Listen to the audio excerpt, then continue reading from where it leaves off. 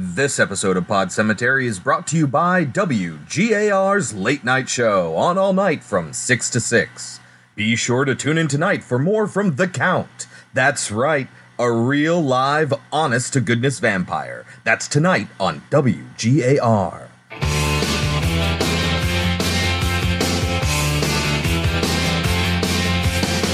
Under the October with the steamboats, ancient goblins and wallows come at the grand light making a sound. The smell of death is all around, and at night when the cold wind blows, no one cares, nobody knows. Hello, my name is Chris. My name is Kelsey. And this is Pod Cemetery, where we dissect horror movies like the rotting corpses that they are. And this week, it's Broken Romantics Week on Pod Cemetery with 1977's Martin and 2002's May. But before we get to the movies, Kelsey, how do we start the show? Horror trivia. Give me what you got. You want a question you're not going to be able to answer? Sure. What actress played the heroine Helen Lyle in the 1992 film Candyman? Oh, fuck. There's no way in hell I'm going to remember her name. Nope. What is it? Virginia Madsen. Yeah. I know the name. And I can totally put those two things together, but to pull it out of my ass, no, absolutely not. All right, Kelsey. This is related to the movie we're about to watch. Huh? What role did Romero play in his film Martin? Shit, I feel like you said it too. Fuck. I don't know. Romero plays Father Howard, the local priest that the cousin invites over, and they have a chat. He mentions that the older father watched The Exorcist, and he recommends they talk to him about exorcisms. Yeah, that's George Romero. Fairly young George Romero, actually, considering how, we know him today. Yes. All right, Kelsey, that's a great transition into 1977's Martin, written and directed by George A. Romero, starring John Amplas, Lincoln Mazel, and Christine Forrest. Christine Forrest, who plays Christina, the granddaughter, eventually married George Romero in 1981. Romero died in 2017. I didn't know Romero was dead. Yeah, just a couple years ago. So, rest in peace, George Romero. What is Martin about? A vampire is trying to make it work in 1970s Philadelphia society. Sure. Now, the movie isn't available on any streaming media. Now, reports are that Richard Rubinstein, who was one of the producers, he produced a bunch of Romero and Stephen King projects, like The Stand and Thinner and other such things. I think he did The Langoliers. He's apparently, reportedly, just really stingy, and he asks astronomical prices to license the movies that he produced.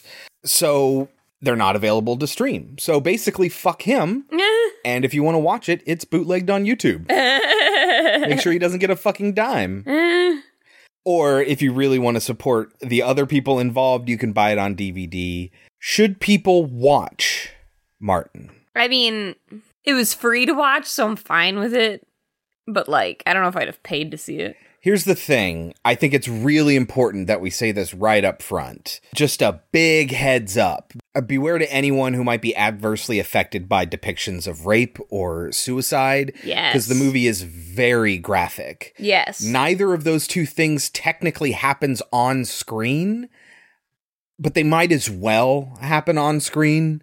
They're very potentially traumatizing. So just be aware of that. It was actually caught under the video nasty panic that happened in the UK because of their Obscene Publications Act from 1959. If you've ever heard the term video nasty, it's basically a list of all these films we've that were, we've talked about it in the past. some of the movies on there. So this is one of those films. So there's a reason why it was caught up in that one, this one in particular. So just beware. Otherwise, personally, I think you absolutely should. Kelsey, not so much. Maybe since it's free, you might as well watch it. Right. Either way, you can take either one of our pieces of advice. Yes. Or leave it. And when we get back, we will talk about 1977's Martin. My name is Martin. I'm 84 years old.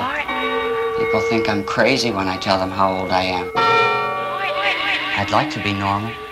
I just have a sickness. The only way I can survive is by drinking blood. It's not easy living the way I do. I have to be careful all the time. But I'm pretty good at it. I think as I get older, I get better. I haven't been caught yet.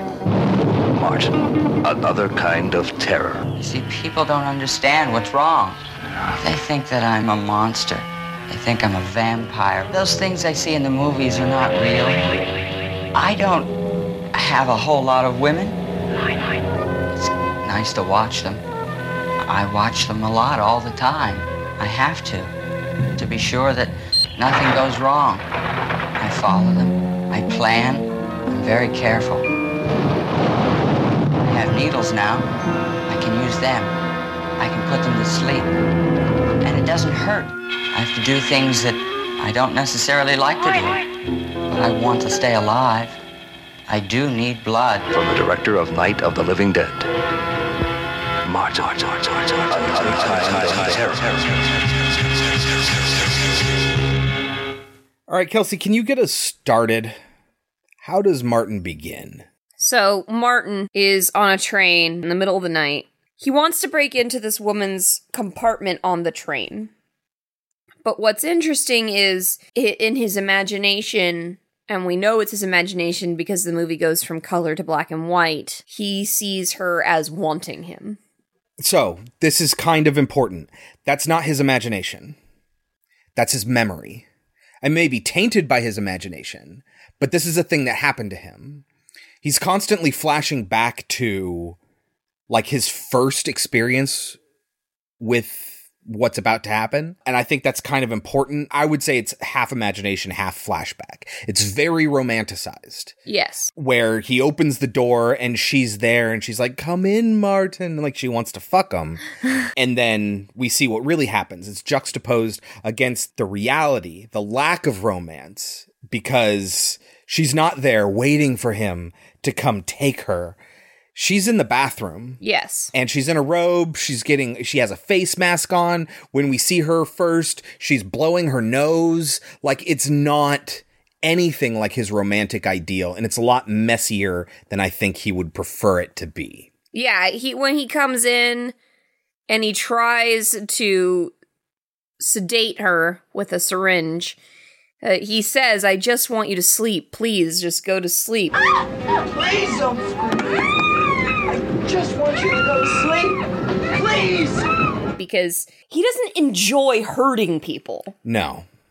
He just really wants to have sex with you and drink your blood, and he knows that you're not going to be down for that, so he has to sedate you. See, that's the thing. I don't think he's having sex with these victims. I think it's sexual, but I don't think he's having sex with them. I think we see him get naked with her, and then we see him slit her wrists, and the blood gets all over him. I think he wants to be close and intimate with these women, and yes, it's an intense violation, let alone murder, but I don't think it's for literal sex. That's why later on, when he talks about sex, he claims he's a virgin. No, but he specifically says, "I do sexy stuff with women, but I can't do it when they're awake." Does he? So yeah, he does say that. And so that's what I think he means when he says, "I'm a virgin," in that I've never had sex with a woman who was willing to have sex with me. Yes. This scene, by the way, goes on forever. Yes. It's really long and it's really clumsy, I think intentionally so. And she fights back. And at one point, though, her face mask comes off. I wrote that down. I was like, her face mask is suddenly off. What the fuck? I don't know if it was supposed to have fallen off, but... No, I think wiped off. But ladies, Yeah. we all know that face masks are hard to get off. I mean, Yeah. like, if you have the new ones that are actual masks, but like back then you actually put shit all over your face. Like, Yeah. I don't understand. One of these shots where he's slicing somebody's wrist or arm, I guess you could say, almost got the film an X rating. According to George Romero, he had to trim the shot. It wasn't that it was too graphic, it's that it was too long. And that was what was so disturbing about it. And so he cut it down by a couple of seconds and saved it from getting an X rating. But like the razor blade shot is incredibly intense. Her eyes are open, which is incredibly intense. And it's hard to watch, like, It is. him trying to be, like Chris said, intimate with her, but she's like passed out. And it's really interesting because it's not like a, oh yeah, I'm gonna fuck you. It's like a, I wish you were awake and I wish you were into this. Like, But since you're not, he puts yeah. her arms around him and stuff like that. Like, he wants it to be loving. He just doesn't know how to be that way. Yeah, for all intents and purposes. Which is really why these two movies are together. Yeah. Yeah. They're broken romantics. Yes. When you see him actually cut open her wrists and actually drink her blood, it becomes very real. But then Yeah. the very next day, he's walking around in the sunlight, and you're just like, what the fuck? Yeah.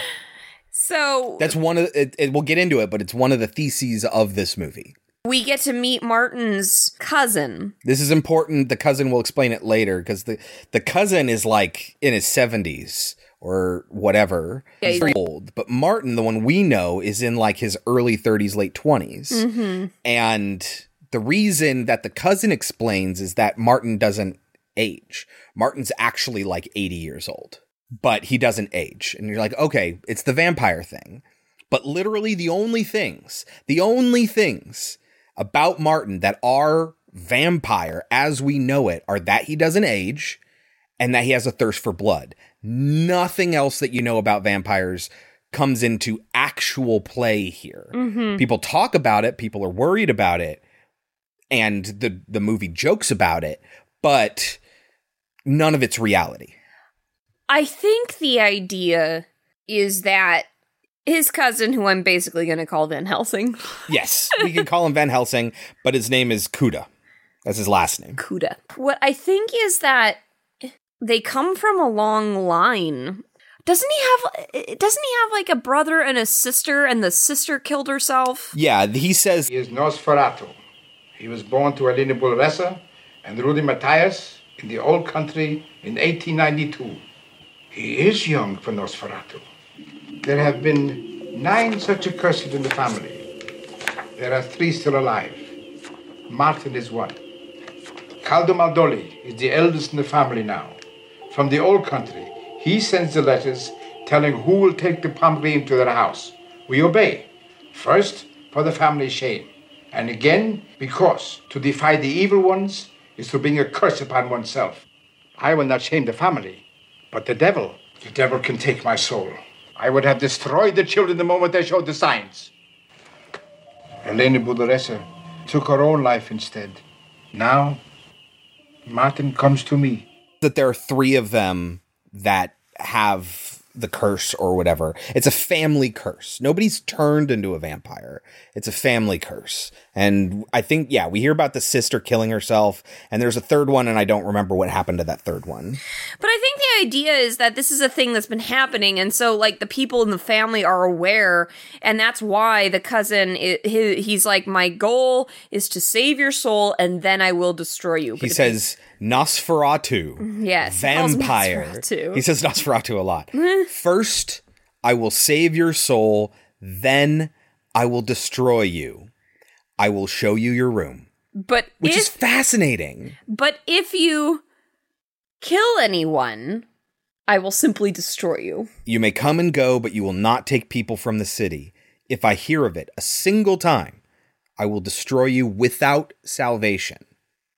Now, why Martin has come willingly, we don't know. And we're never told. But I mean, there could be a lot of reasons. It could be that he has nowhere else to go, or maybe he's attracted by the fact that Kuda wants to provide salvation. But if that were the case, I don't imagine that he would be so degrading towards his cousin, because his cousin is under the impression that, oh, if I put up my cross, you won't be able to come near me.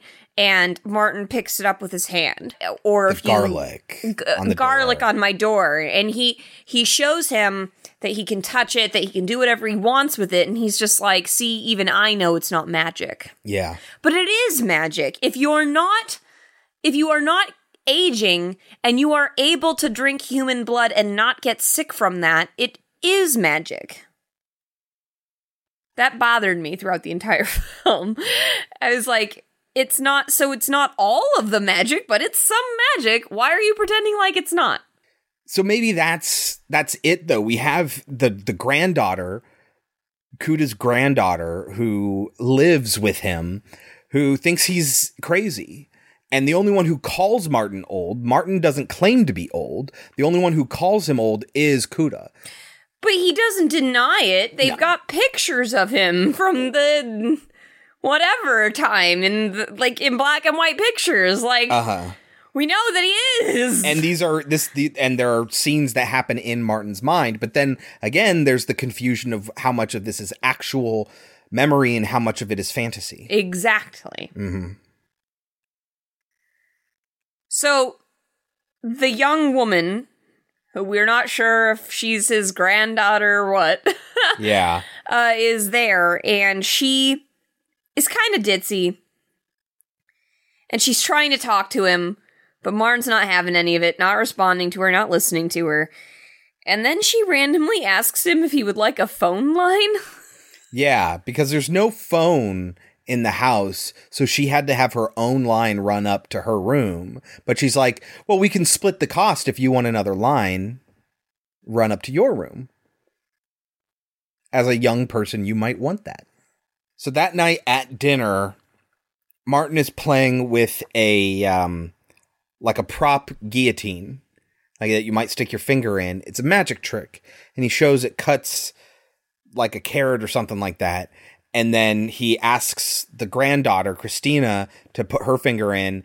And even though she believes him and she trusts him, she still doesn't trust that something might go wrong or whatever, and she refuses to do it. Smart girl. Yeah. And so he does it instead and slams it down, and it doesn't cut him. And then he explains what's going on and what the trick is. And he says, see, it has two blades, a real one and a slip blade. You hold the real one and pull the slip blade up. Things only seem to be magic. There is no real magic. There's no real magic ever. And that's one of the theses of this movie, is that this is reality. We never even get confirmation that he is elderly, like actual confirmation, just reports. And anything that Martin believes, Christina writes off as a psychosis that the family put on him. Your father was not from our part of the world. Your mother knew. She believed. Well, if she did, then thank God I was too little to know her. Martin had his father until he was 32. Grandfather, he is just a boy. Look in the books, Christina. We had the books of the family.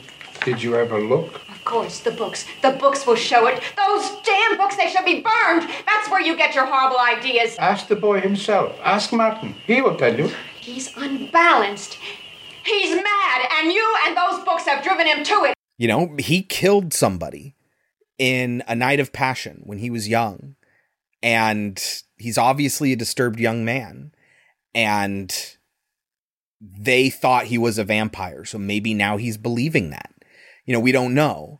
Everything that we actually see on screen is just cold, stark reality. And the lighting, the camera movements, the cinematography in general, all reinforce that sort of reality. Everything feels real, like you're really there.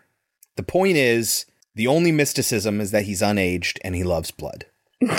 So Martin has a job working for Kuda at his grocery store, I guess it is. And he stocks shelves and he delivers groceries.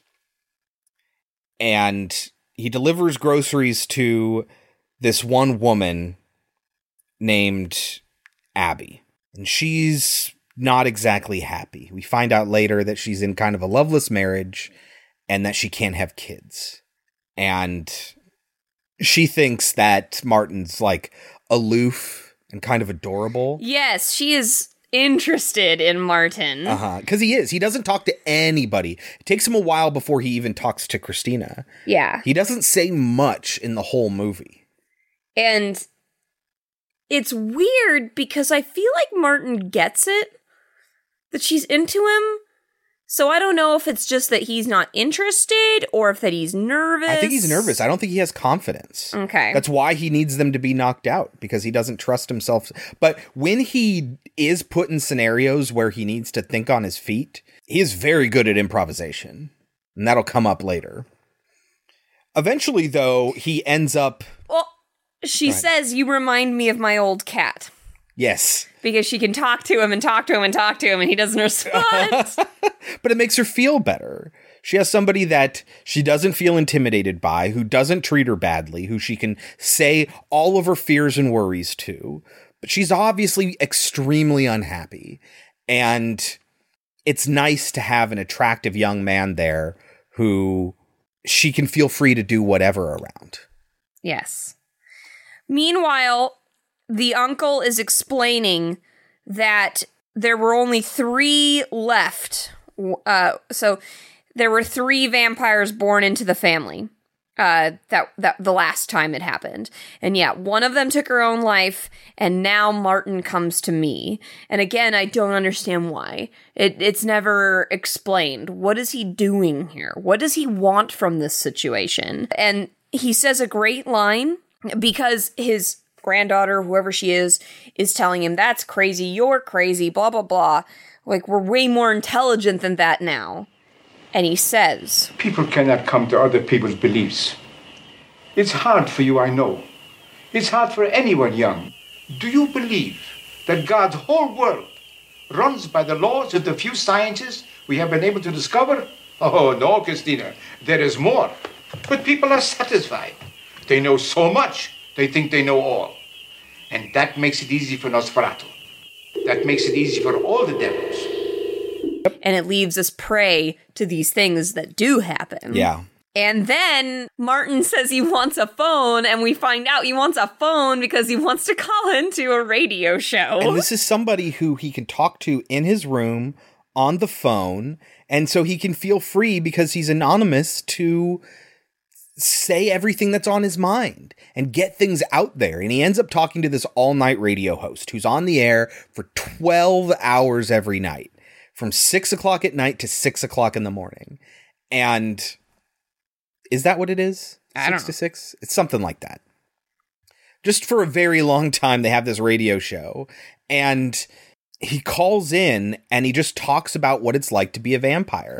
This radio host, who is like one of the cameramen or something like that on the movie, gives him the name of the Count. Yes. Because he claims to be a vampire. Yes. And he talks about this, and he talks about the reality of being a vampire. Yeah, people think that this is what it's like, and that's what it's like. None of that's real. It's absolutely not. It's kind of lonely. In the meantime, he does attack another woman. Yeah, he sees this woman who apparently went to the store in her robes. I wrote down, did she just go to the store in her robes? She gets hassled in the parking lot, and he does nothing to stop it. I don't know if it's the same woman or not. My memory is failing me right now, but he ends up delivering to somebody and then like deciding that this person is going to be my prey.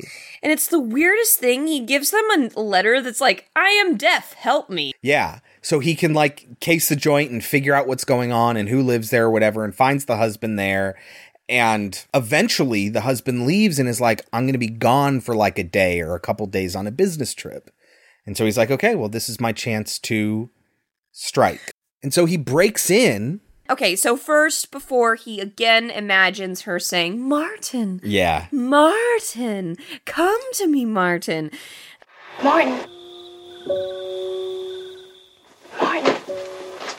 Martin. Martin.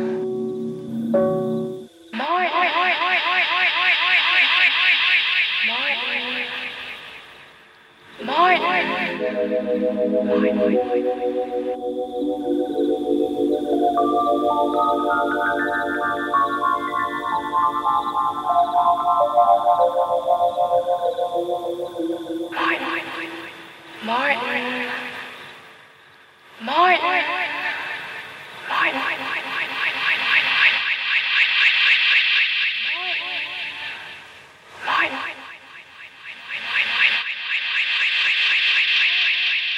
And when he walks in, he sees the naked woman with a different man in the bedroom.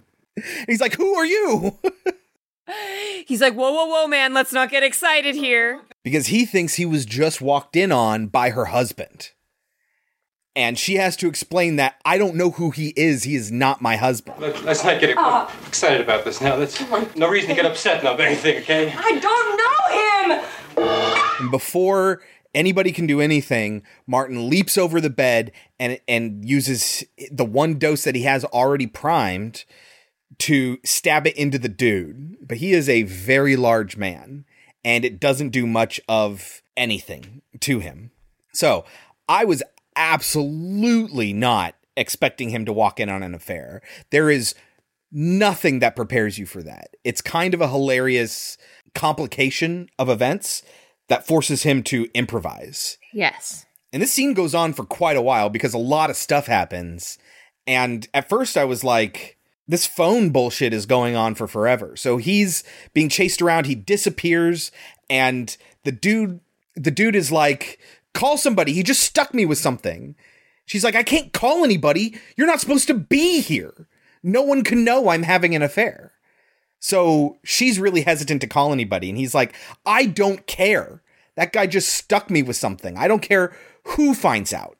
This is more important. And so he goes around the house looking for Martin, and Martin disappears. And she goes to try to at least call a hospital. She calls for information and gets the number. And then she tries to call the number. But Martin is downstairs in the game room on another phone, just listening to her conversation and keep pressing buttons while she's trying to dial. Beep, boop, boop, boop, beep, boop, boop. And she's like, oh, it's broken. And then when she tries to call again, she's like, I forgot the number. Something's wrong with the phone. Use that phone. And so he picks up the phone like in their kitchen or something like that. And it doesn't work either. And it's like, wait a minute. Is there another phone? And she says, yeah, downstairs in the game room. And when he goes downstairs to get to the other phone, maybe find Martin, he runs outside because I think Martin left the door open or something like that. And Martin closes the door behind him and locks it. And then when he goes after her to try to get her knocked out, he reloads a new dose of his whatever the drug is. And when he goes into her room to confront her, the dude shows up and he lets him in and then attacks him from behind and punctures him again. And the dude tries to get away and he runs outside again. Martin follows him into the outside where the dude collapses in the woods outside. And he says to him, you weren't supposed to be there. Why were you there? You weren't supposed to be there. You weren't supposed to be there. You weren't supposed to be there. Like, he's really, really upset. Like, this guy almost betrayed him. Like, he fucked things up for him. Yeah. Which, of course, he did. But he has this romanticized version of what's supposed to happen. And he's made allowances for what he needs to do in order to make it happen, which is drug them and put them to sleep. But the fact that there is this other guy there fucks it up. He can't pretend that this woman loves him if he comes into the room and she's sleeping with another dude. And so, maybe to punish him, he very slowly drives a branch through the dude's neck. What'd you think of that effect? Do you remember that? I remember it, but I didn't think much of it. It's not a great effect. They just buried the dude. It's kind of like the effect in Friday the 13th with Kevin Bacon and the arrow through the neck thing. Yeah. Where since he's kind of at an angle and the line between where his chin ends and his neck is kind of uneven and it doesn't look realistic. He is driving it into that, and that leaks blood, but it's still like really bold because the movie takes its time showing you this. And he just slowly drives it into his neck, puncturing it and killing him. And I don't think does he end up killing the woman? I don't remember. I feel like he kind of scraps it. But either way, I love his improv in this moment. As unconfident as he is, when the situation calls for it, he is very capable and devious. Yes. But you're worried about him almost. You know, because he's the protagonist, even though he's an awful person, they kind of present him as bumbling and shy, and he's the main character you're focusing on. So you kind of root for him, even though you know you shouldn't because he's awful. Yeah, I don't think I was ever rooting for him. But either way, whether he kills her or not, again, I can't remember, or whether he does it the way he wanted to or not, he ends up leaving and going home. And we hear more of him talking on the phone. This is to the radio show. This is when he says, I'm much too shy to do the sexy stuff when the women are awake and without the blood. But I'd like to try. Yeah. But I'm too shy to do it. Then they have the other. They have the sexy stuff. Whenever they want it. I've been much too shy to ever do the sexy stuff. I mean, do it with someone who is awake. Someday maybe I'll get to do it. Awake, without the blood part. Just do it with somebody. And then be together. The next day, the uncle is going to church and he's making Martin go with him. He says, I will not be seen in church without you.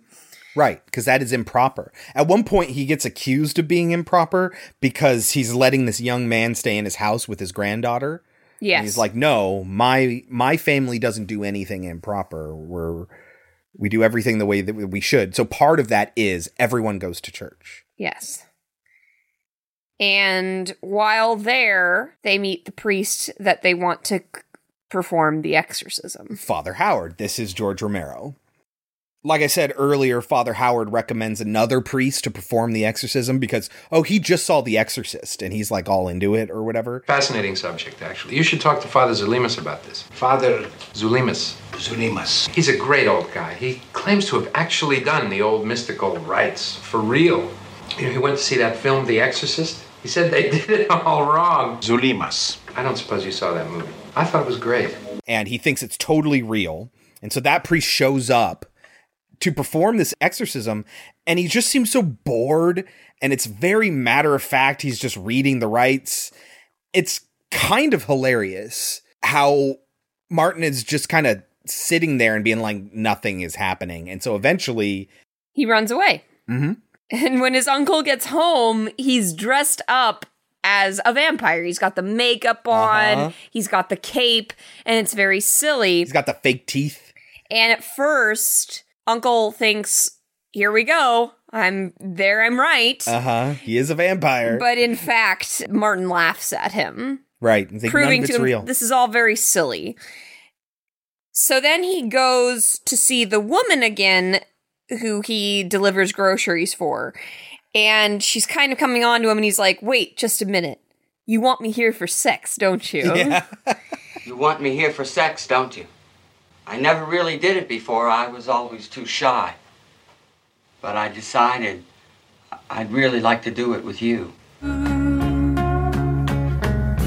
wanna make it with you.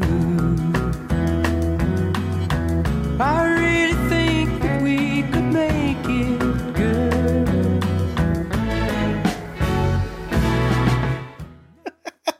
And so they do. They have sex, and it seems like it went well.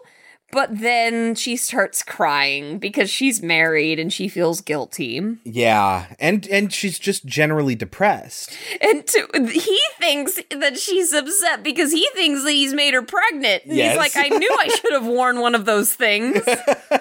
She's like, no. This is when she reveals that she can't get pregnant because there's something wrong with her. She feels personally responsible for the fact that she can't have kids. So then he goes back to his uncle's house and he finds the granddaughter of his uncle is very upset very, very upset about a lot of things in her life, and he thinks it's all about her boyfriend. And he's like, well, I don't like Arthur. I don't think he treats you right.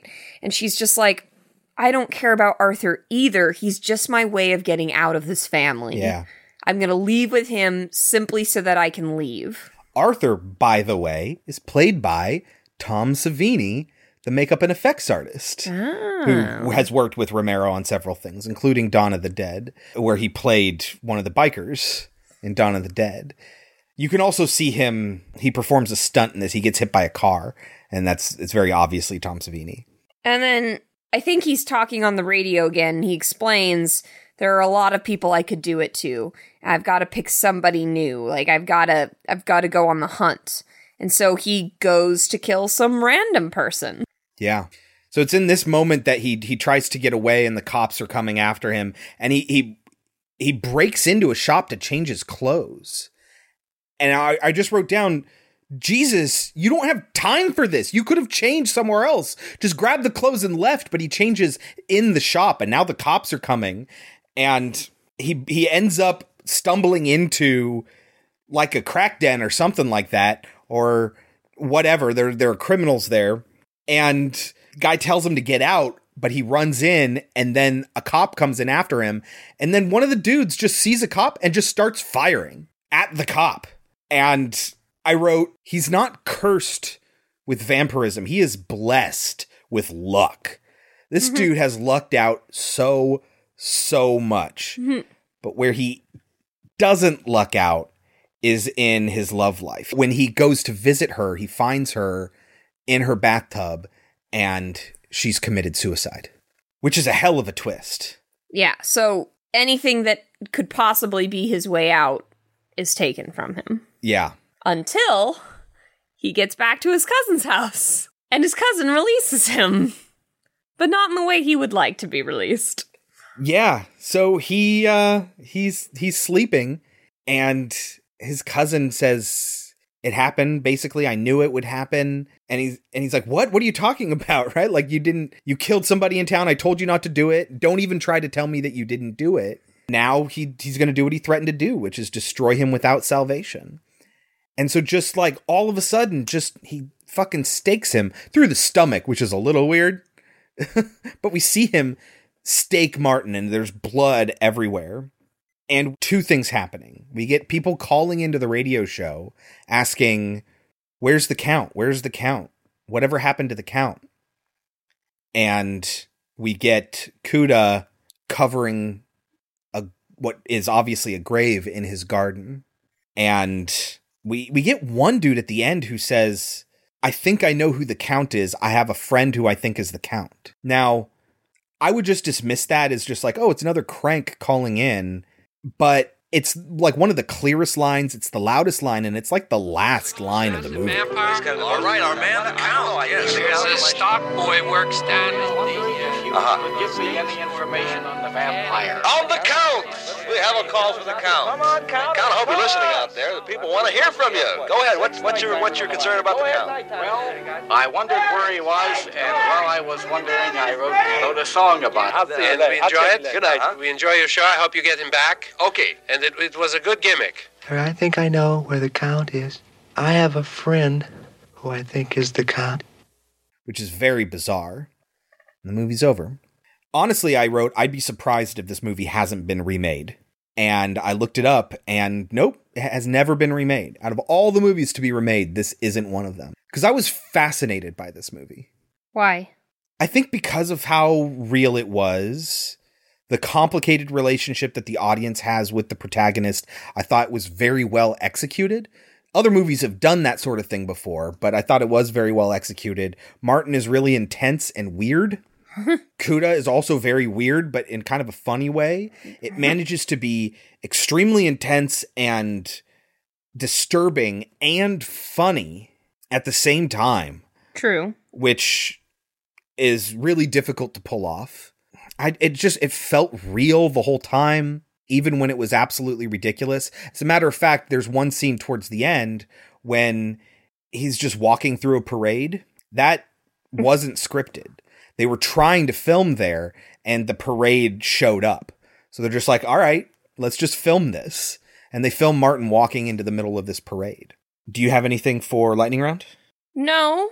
I just feel like it is an interesting little film, and it is strange, but I don't know if it adds much to the horror world. I don't know what it adds to anything. I don't know what... I feel like its ultimate message is that we're all searching for happiness. Oh. And some of us gain happiness through the sorrow of others. Yeah. That doesn't necessarily mean they're evil, but it does mean that we need to be careful. Because it just seems like everyone in this movie is unhappy. Yeah. Which I appreciate and I understand what it's saying, but... That's a good point. It feels like, I don't know, it doesn't feel like it accomplished much. Well, what Romero has claimed the movie is about, I say claimed, he gets to decide what his movie is about from his perspective. So there's no claim. Whether or not he's successful, you can decide for yourself. But he has said that the movie is about something along the lines of the reason he removed all of the mysticism of vampirism is that we take the bad parts of humanity and we dress it up in all this magic. Because we can't handle the fact that people are just bad. Yeah, as if to remove it from ourselves, as if to remove it and get it as far away from, I think he says, expurgate it from humanity. But the reality is that the evil is inside of us. And that is humanity. And so I think that plays into your observation that no one's happy in this movie. That he's just trying to satisfy some urge. And it's not because he's a vampire. Even though he is. It's because... But again, there's no confirmation of that. None. Zero confirmation. He can drink blood. No, he doesn't. He pours blood all over himself and he consumes it, yes. But that's all we see. He doesn't suck it out of their neck with his sharp teeth. He doesn't turn into a bat. He's not good with women, which is another thing that vampires are supposed to be able to seduce people. He enters people's homes without permission, explicitly without permission. Like, everything you associate with being a vampire except for his agelessness. And even that we can't confirm. So, yeah, it's just trying to root it in reality. And the way it was filmed, I think, supports that. There's a lot of handheld camera going on. Nothing's shot, or rather, nothing's lit unnaturally. Everything feels very naturally lit. Almost like it's a Dogma 95 movie or something. And it does feel very real in that way. It had a budget of, I've heard conflicting reports, of $80,000 or $100,000, and that is it. The producer, Rubinstein, said that it was $250,000. And I think at one point Romero said that as well. But later on, Rubinstein confessed that, no, it was more like $100,000, but I didn't want to tell anybody that we could make a movie for $100,000 because then nobody would give us any money to make movies ever again. So he lied about that. There was also apparently an original cut of the film that ran for 2 hours and 45 minutes. That would have been a really long movie. Because I wrote at one point, I think it was the vampire scene where he dresses up like a vampire, that a lot of this movie felt unnecessary to me, at least in the moment. I think maybe in retrospect, I don't feel that as much. But I say unnecessary, not that not every scene, contributes to the film and what it was trying to accomplish. But there's a lot of stuff that happens that doesn't directly affect the plot. Like when he confronts his cousin with the Dracula outfit. Like, he's confronted his cousin several times with the garlic, with the cross. He said explicitly, it's not magic, over and over and over again. Why did we really need another scene like that? And I wrote down, could you imagine a 2 hour and 45 minute version of this movie? No. Apparently, there isn't one that exists. Romero said that, yeah, it did exist, but it hasn't been saved or maintained in any way, shape, or form. This is the version that you get. That's the only version that exists. So with that said, Kelsey, what do you think this movie has on Rotten Tomatoes? 37? 90%. Holy shit. George A. Romero's contribution to vampire lore contains the expected gore and social satire, but it's also surprisingly thoughtful and boasts a whopper of a final act. Metacritic of 68. Overrated or underrated? I think I know what you're going to say. 90 is way overrated. What would you give it? I'm going to give it a 66. I think it's a competent film. I think it made me laugh a couple times. He's a creepy dude. But, like, overall... It just fascinated me. I'm kind of enamored with this movie. I think I'm going to give it an 82. Wow. Yeah. I'd never seen it before. I don't really know anything about it going into it, that is. So I didn't have any preconceived notion of what it was going to be, and even still, it managed to surprise me. And I think the more I think about it, the more I like it. I don't think I would have given it an 82 just after having watched it. But it's been like 2-3 days since we saw it, and I think it's grown on me more and more since then. Who knows? By the time we do our end of the year commentary on what the best movies that we watched this year were, I might like it even more. I don't know. But yeah, I really liked it. I'm glad. That is 1977's Martin. Before we move on to the next film, Kelsey, horror trivia. Who are the only 2 actors who have faced off against an alien, a Terminator, and a Predator? Okay.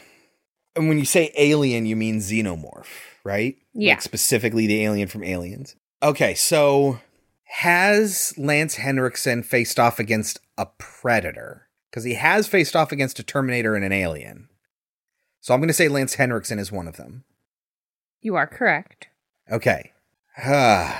Trying to think of people who are in the Terminator franchise and an alien. I mean, Arnold Schwarzenegger's never faced off against an alien, but he has faced off against a Terminator. I don't know who the second one is. You giving up? Really frustrating, because I think like early on this came up in a movie we watched. But go ahead. Bill Paxton. Bill Paxton. Fuck. Mm-hmm. Yes. God damn it. Yeah, I think we've talked about this like maybe in our first year. I had no idea Bill Paxton was in a Predator movie. Yeah, I mean, I don't know Predator movies well enough. Like, I know the first Predator. I've seen Predator 2 once, and I've seen Predators. None of the other movies, none of the AVP movies I've even seen, none of them. So, eventually we'll do Alien and Aliens. Eventually we'll do Predator. But, no, I don't know them well enough, so. All right, Kelsey, what does the A in George A. Romero stand for? Alexander. Andrew. It was either Alexander or Arthur in my head, so I'm glad it wasn't Arthur. Okay. Yeah, Andrew. George Andrew Romero. All right, Kelsey, that brings us to our next movie, 2002's May, written and directed by Lucky McKee, starring Angela Bettis, Jeremy Sisto, Anna Faris, and James Duvall. Angela Bettis was Carrie in the 2002 remake of Carrie, the one we did not watch for the show. Jeremy Sisto is, well, he's Jeremy Sisto, and Anna Faris is, well, she's Anna Faris. Kelsey probably can't see James Duvall without thinking of Donnie Darko. He's Frank. Oh, yeah. I can't see him without thinking of Doom Generation. We both probably can't see him without thinking of John the Mod from SLC Punk. I was going to say, yeah. Or SLC Punk. But he's also in, isn't he the older brother in Independence Day? Yes. Yeah. Yes, he is. That's a nice pull. That's a good pull. It's not immediately what I think of him in, though. No. I immediately think of SLC Punk. I forget that he's Frank. Right, because you kind of, like... You see him in all of, like, 2 scenes. Right, yeah. But, yeah, and then I always remember him from Independence Day. What is May about? A socially awkward young woman attempts to make friends, and it doesn't go well. Attempts to make friends. Nice. That's what I'm here for. Most places Amazon, iTunes, yada, yada. You can rent it for $4 or even buy it for $6 or $8, depending on the location. Should people watch May? I would say yes. I was also very pleasantly surprised by this movie. I don't think it's as good as Martin personally, but I know Kelsey probably thinks it's better, right? I do. I also saw this when I was in high school, so Oh, you did? You've seen this before? Yeah. Oh, that's why you knew to pair it. Yeah. With, we didn't say. This was a recommendation, and this recommendation came to us from Benny. Benny? You recommended Martin. No. And then... He recommended May. Oh, then how did you know to put Martin together? I do my research. Nice. Good. Okay. I had no idea that you had seen this movie before. Yeah, I had seen May. I had not seen Martin. I was also fascinated by this movie. I did not expect it to enthrall me as much as it did. I think I liked it less than I liked it when I was in high school, but I still really liked it. Yeah, it's kind of fun. In any case, you can take our advice or leave it. When we get back, we will talk about 2002's May. You know how when you meet someone and you think you like them, but then the more you talk to them, you see parts you don't like? Everyone always thought May was different. Jesus, what are you doing? Relaxing. Doesn't it hurt? Ow! You crazy bitch! But really, she was just misunderstood. I need a real friend. Someone I can hold. Don't be mad. Then, one day, May met Adam. Hello? The boy I saw today is different. So what do you do, May? I work at the animal hospital. When I left for vacation, my dog had 4 legs. You can't sew it back on, can you? I could. Some people think it's kind of gross. I love gross. Really? And she thought he liked her just the way she was. Oh, I'm bleeding. May, this is weird. You like weird. Not that weird. But May's new friend turned out to be just like everyone else. I'm sorry things didn't work out between us. It just didn't feel right. So many pretty parts, no pretty holes. So May decided to make a friend of her own. I need more parts. You have a beautiful neck. I love your tattoo. Can I get a few more measurements? I love your hands. You have really beautiful legs. You're gonna look perfect. May. Kelsey, what happens in May? It opens with a credit sequence that's all sewing, so we know that sewing is going to come into play. Uh-huh. Then we see our main actress, May, screaming and holding her eye, and she's bleeding everywhere. Yep. Then we get a flashback to her as a child, and she has a lazy eye, which makes her imperfect, and her mother is a perfectionist, and so her mother forces her to wear an eye patch, and you might think that she's wearing the eye patch over her lazy eye, but she's not. No. She's wearing it over her normal eye, apparently to try and overwork the lazy eye. Yes. Which I think we now know does nothing. It's not that it does nothing. It's just that it's kind of the opposite of what we know now, which is like all those emo kids that wore their hair over their eye, they would start to get lazy eyes because of it. So it probably hurt her good eye more than it helped her bad eye, but I'm not an ophthalmologist, so I do not know. So she goes to school with it on, and the kids approach her, and they're like, "Are you a pirate?" And she says no, and then nobody wants to play with her. So her mother at her birthday party is like, "Well, I always say, if you can't find a friend, make one." And she gives her present, and of course, she gets mad at her daughter for ripping the paper as opposed to gently pulling it apart. But then she rips the paper off. Because it's already been ruined. Okay. In her opinion. Yeah. And her dad, who doesn't care, is like, what the fuck? Her dad's just laughing it off. Uh-huh. And it's like, how on earth did these two people get together? Right. But whatever. So she unveils it, and it is a glass box that holds a doll in it, and a very ugly doll. And she explains, "This is the first doll I ever made. She was my best friend growing up. She can now be yours." And the girl excitedly goes to take her out of the box, and the mom says, "No, She doesn't come out of the box. She's special. Her name is Susie. Yes. That is all we get of her childhood. And as far as I know, there was more to that. That's what I understand too. But it's not really necessary. I think we got everything out of that we needed. Uh-huh.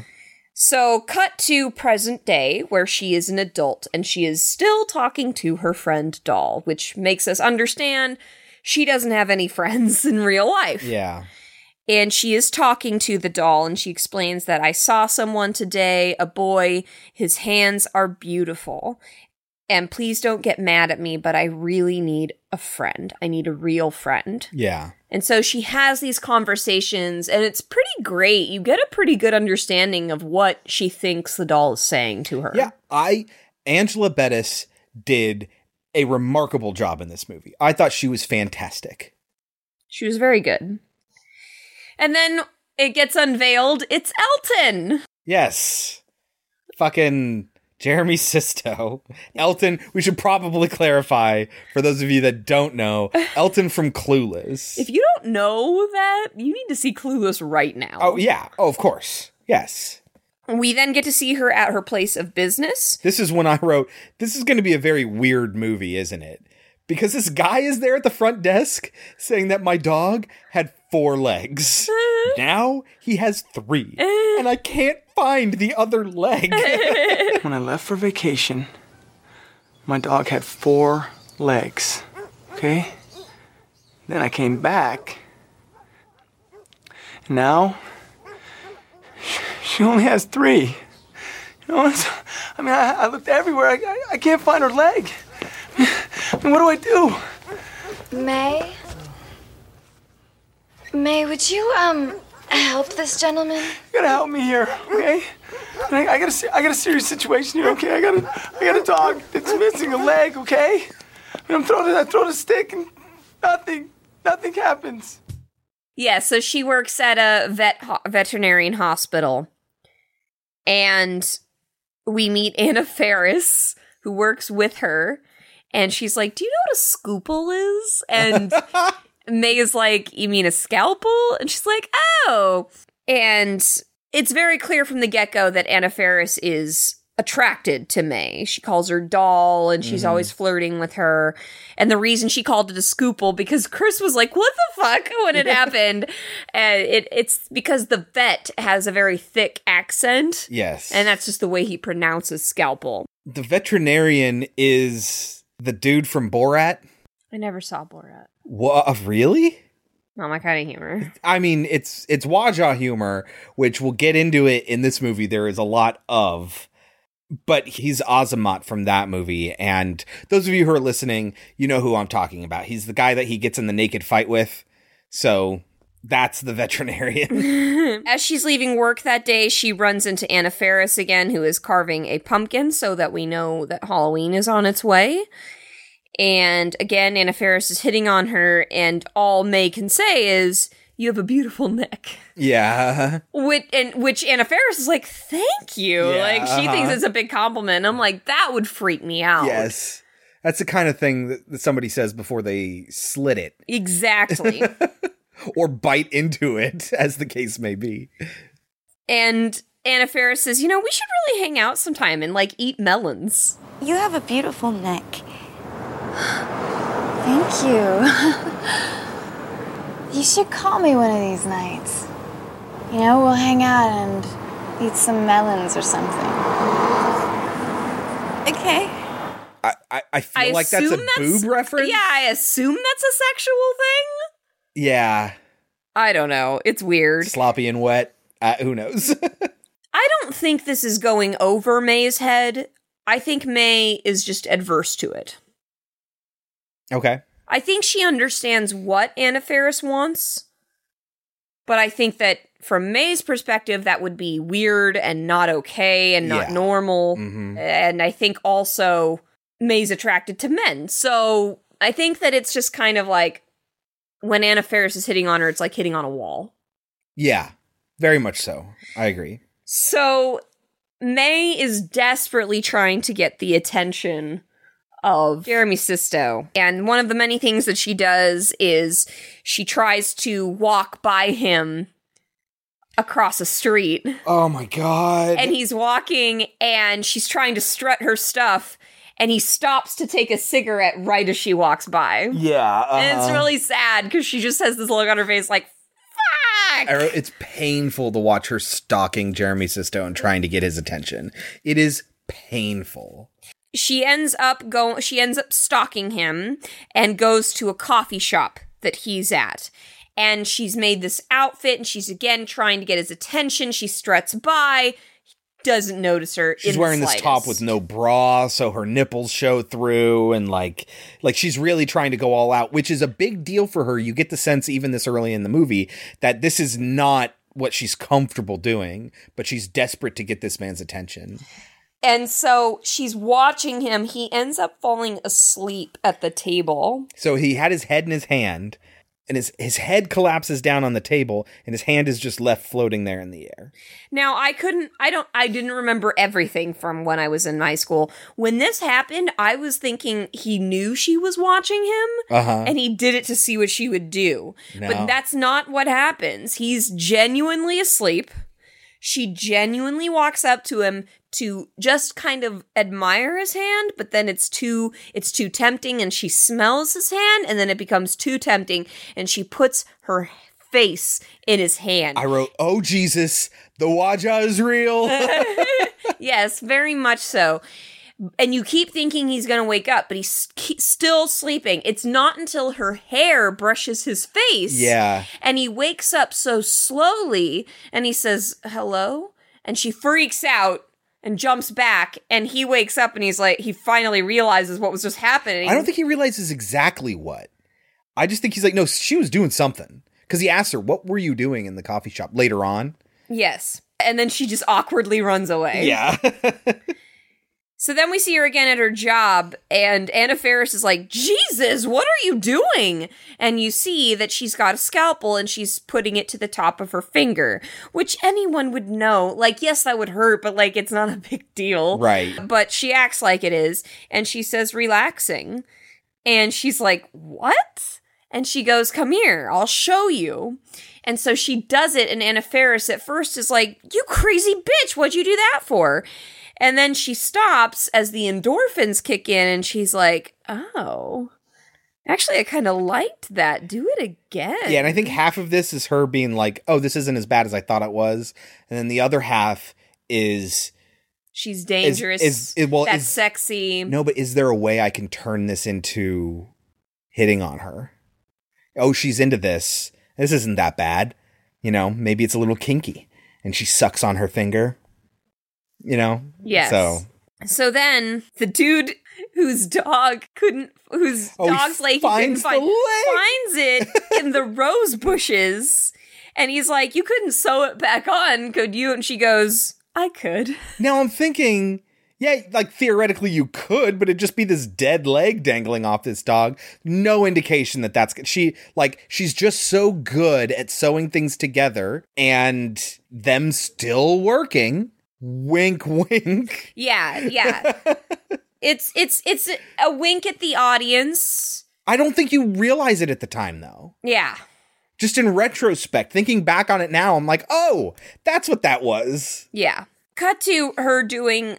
So we never find out if she sews it back on or not. She just says she can. Right. Cut to her at the laundromat, and all of a sudden we hear, "Hello," and it's Jeremy Sisto. Yeah. And he knows it's her. Obviously. Yeah. And he goes to get fabric softener or something, and he realizes he's out. And she very awkwardly says, you can use mine. She says, "You can use me." Oh, you can use me. You can use mine. Yeah. You can use me. I mean mine. He introduces himself. He's Adam. And he asks her, "Would you like to have a cigarette with me?" She's never had one before. It's kind of a cute moment where he's like lighting it for her and kind of showing her, and he's kind of giggling at her. You got a puff and right. Yeah. But it's just like, you just started a girl smoking. Yeah, like, why? Well, I think it's supposed to be a slight indication that yes, he's a bad boy, but also he's probably not a good guy. Right. You know?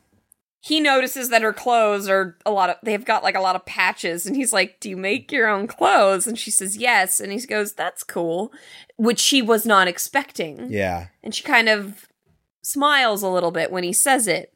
And she just says, I feel like May at this point is like, I'd better just be honest with him. Yeah. You can see her getting slightly more confident with each scene. And she says, I love your hands. I think that they are beautiful.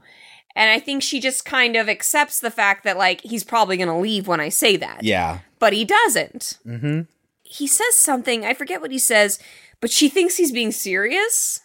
And then he says, no, I'm kidding, May. And he says he used to be a hand model. Oh, And yeah. She said, I could see that. He's like, I'm kidding. And she figures that out, and she laughs, and she hits him. And she hits him a little too hard, and he's like, whoa.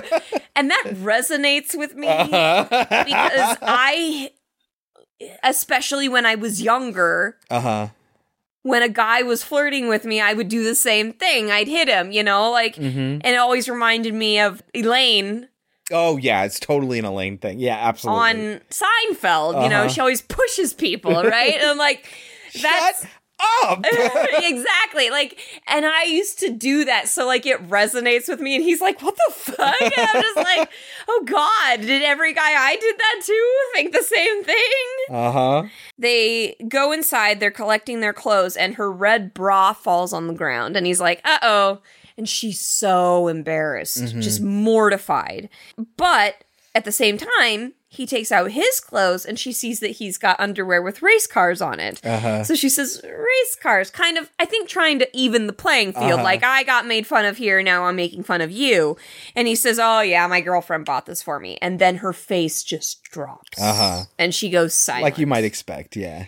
And he starts to walk away, realizes what he's done, stops, turns back, and says, sorry, I mean my ex-girlfriend. Yep. And she smiles really big, and he says, I'll see you around, May. And it's so cute. She goes home, and I think he's already given her the cigarettes at that point. Yeah. He says practice. She goes home, and she's just looking at the cigarettes, and she's saying, like, see you around, May. Sure, I'll see you around, May. Because she's saying the things that he said back to you, like, oh, like, you're so excited. It's so real. Right. See you around, right? See you around. Right? And she practices in her house apologizing to him. And she says, I'm sorry I tripped on you at the coffee shop. Like, that's going to be her story, that she tripped. I'm so sorry that I tripped in front of you at the coffee shop, but maybe we could, you and I, we could do something.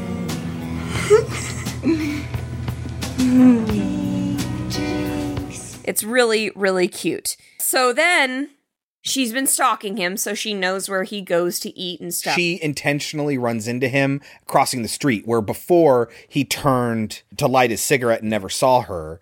Now they bump into each other, and he's like, oh, I was actually just about to have to eat lunch. Did you want to come with me? And they go to the park then. And he's asking her about, like, what she does, and she's like, I work at the animal hospital, and a lot of people think it's really gross. And he's like, I love gross. Disgust me. Oh, Jesus. But what he's not... So he's expecting to hear about nasty surgeries or animals that come in with gaping wounds or something like that. But that is not the story she tells. She tells a story of a dog that got a botched surgery so bad that while it was just running around with its owner, its guts just fell out. Yeah. He, like, looks at his sandwich, and he's just like, oh my God. Because it's not just something gross.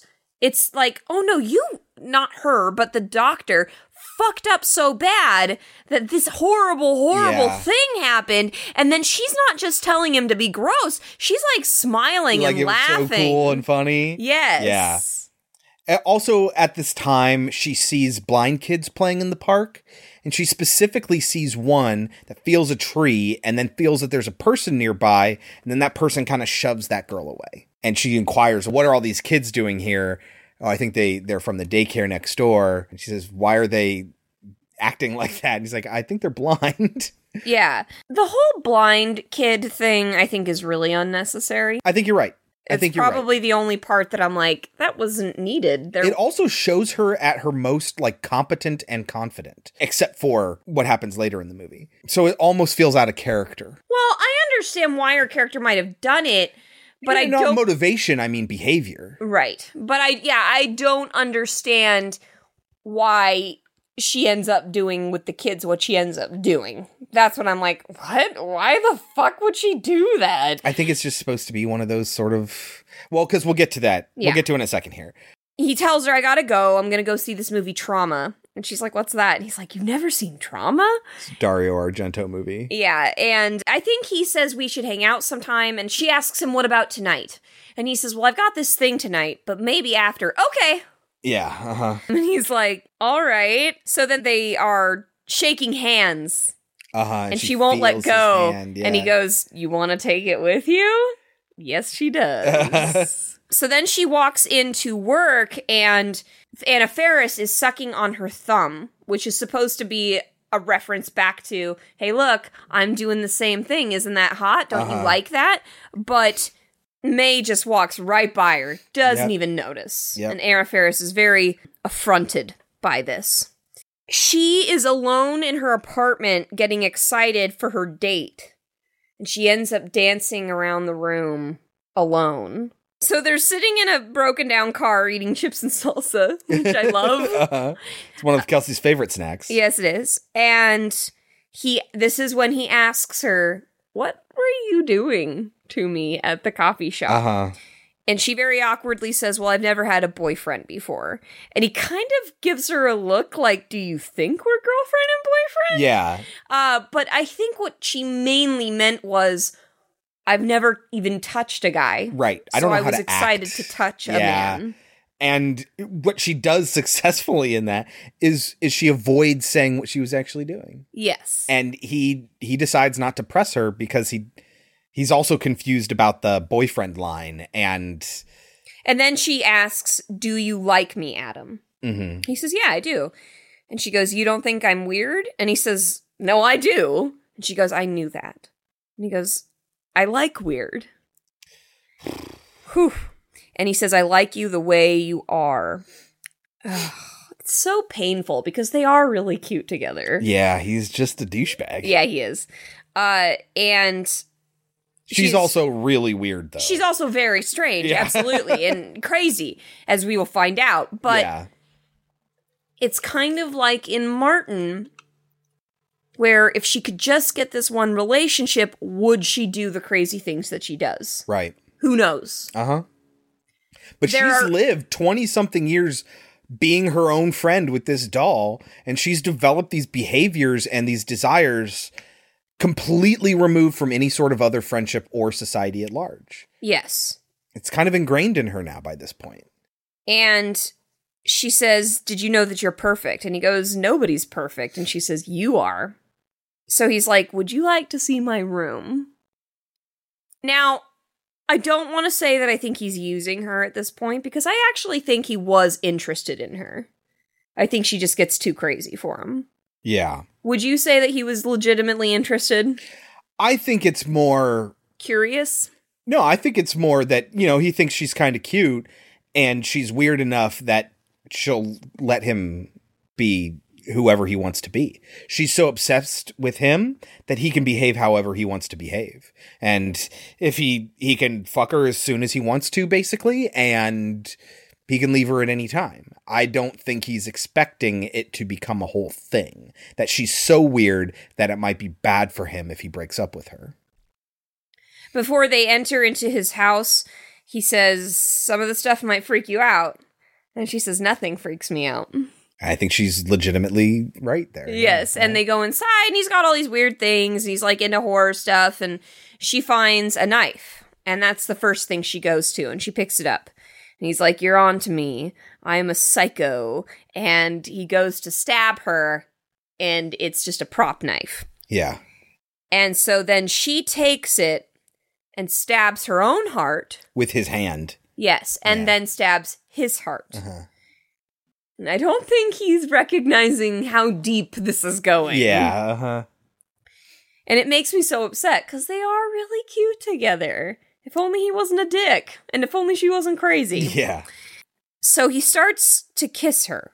But the poor thing has never been kissed before, and she pushes him too hard. Now, I always thought, even when I was younger, I was like, this is... Because he kind of gets like, whoa, who taught you how to kiss? Yeah. And again, yes, he's a dick. Understood that. But if he knows that she's weird, and he's into that, or at least he's willing to try it, why would it surprise him that she's not a good kisser? Yeah, I don't know. I mean, I had a girl, like, teach me how to kiss better. But, and even on top of that, all she did was push him a little too hard. Yeah. Like, all you have to do is say, whoa, calm down, let's take our time. But instead he's just a dick and then kicks her out. Right. But I mean, nobody knows how to kiss well. I feel like he thinks he's too old to be dealing with people who don't even know how to kiss. But I do love when she comes home and she screams at Susie, who taught you how to kiss? Yeah. Because she blames Susie. Because they were practicing together, you know? Yeah. Yes. Well, she used the dolls to practice kissing. She would have the dolls kiss each other. And that's why she hit them. Yeah, she just pushed together. Get it. Yeah. I get it. Okay. She has a doll that's like a Rocky doll. I thought it was that she was like play kissing the doll, and I was like, she would have to be soft. Oh, yeah, I see what you're saying. No. She was using the two dolls to represent her and him. Yeah. So because she hits Susie, she ends up stabbing her arm. So she goes into work to fix her arm. Yeah. And the sound of the cracking glass of Susie's case from here on out is going to correlate with the cracking of May's psyche.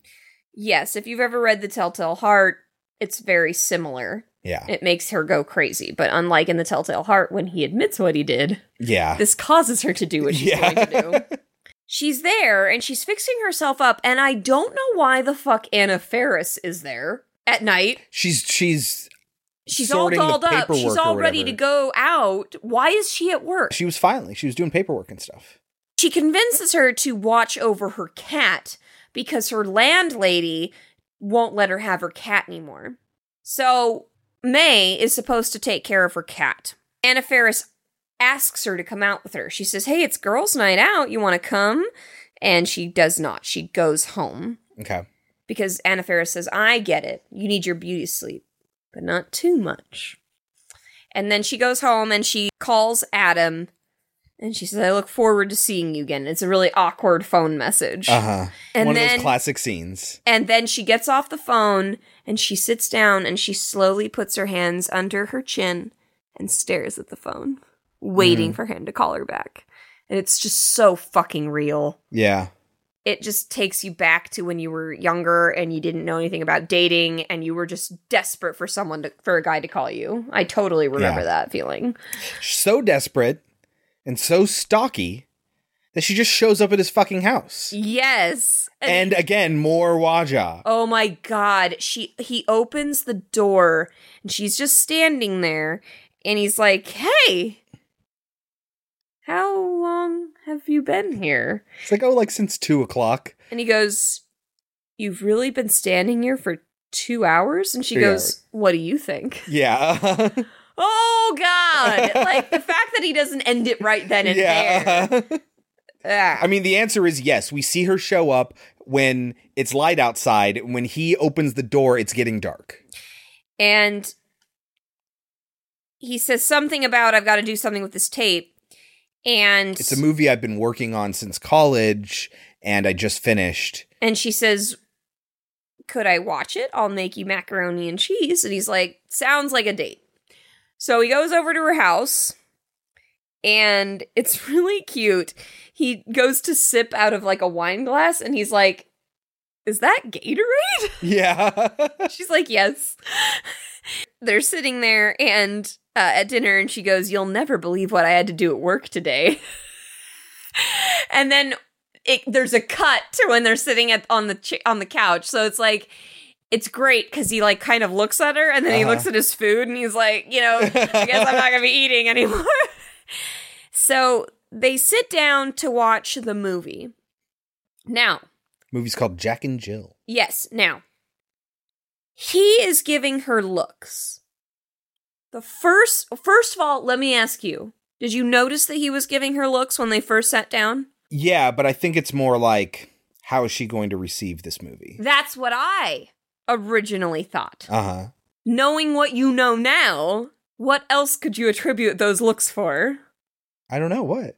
So the first time I saw it, I thought, oh, he's worried she'll think this is weird. I don't think it's that he's worried. I think he's curious what her reaction's going to be. The second time, now seeing it now, I'm like, is he worried about what she'll get out of this? Okay, yeah, I can see how it would be partially that too as well. Yeah. Because at this point, he is thinking she's weird. Mm-hmm.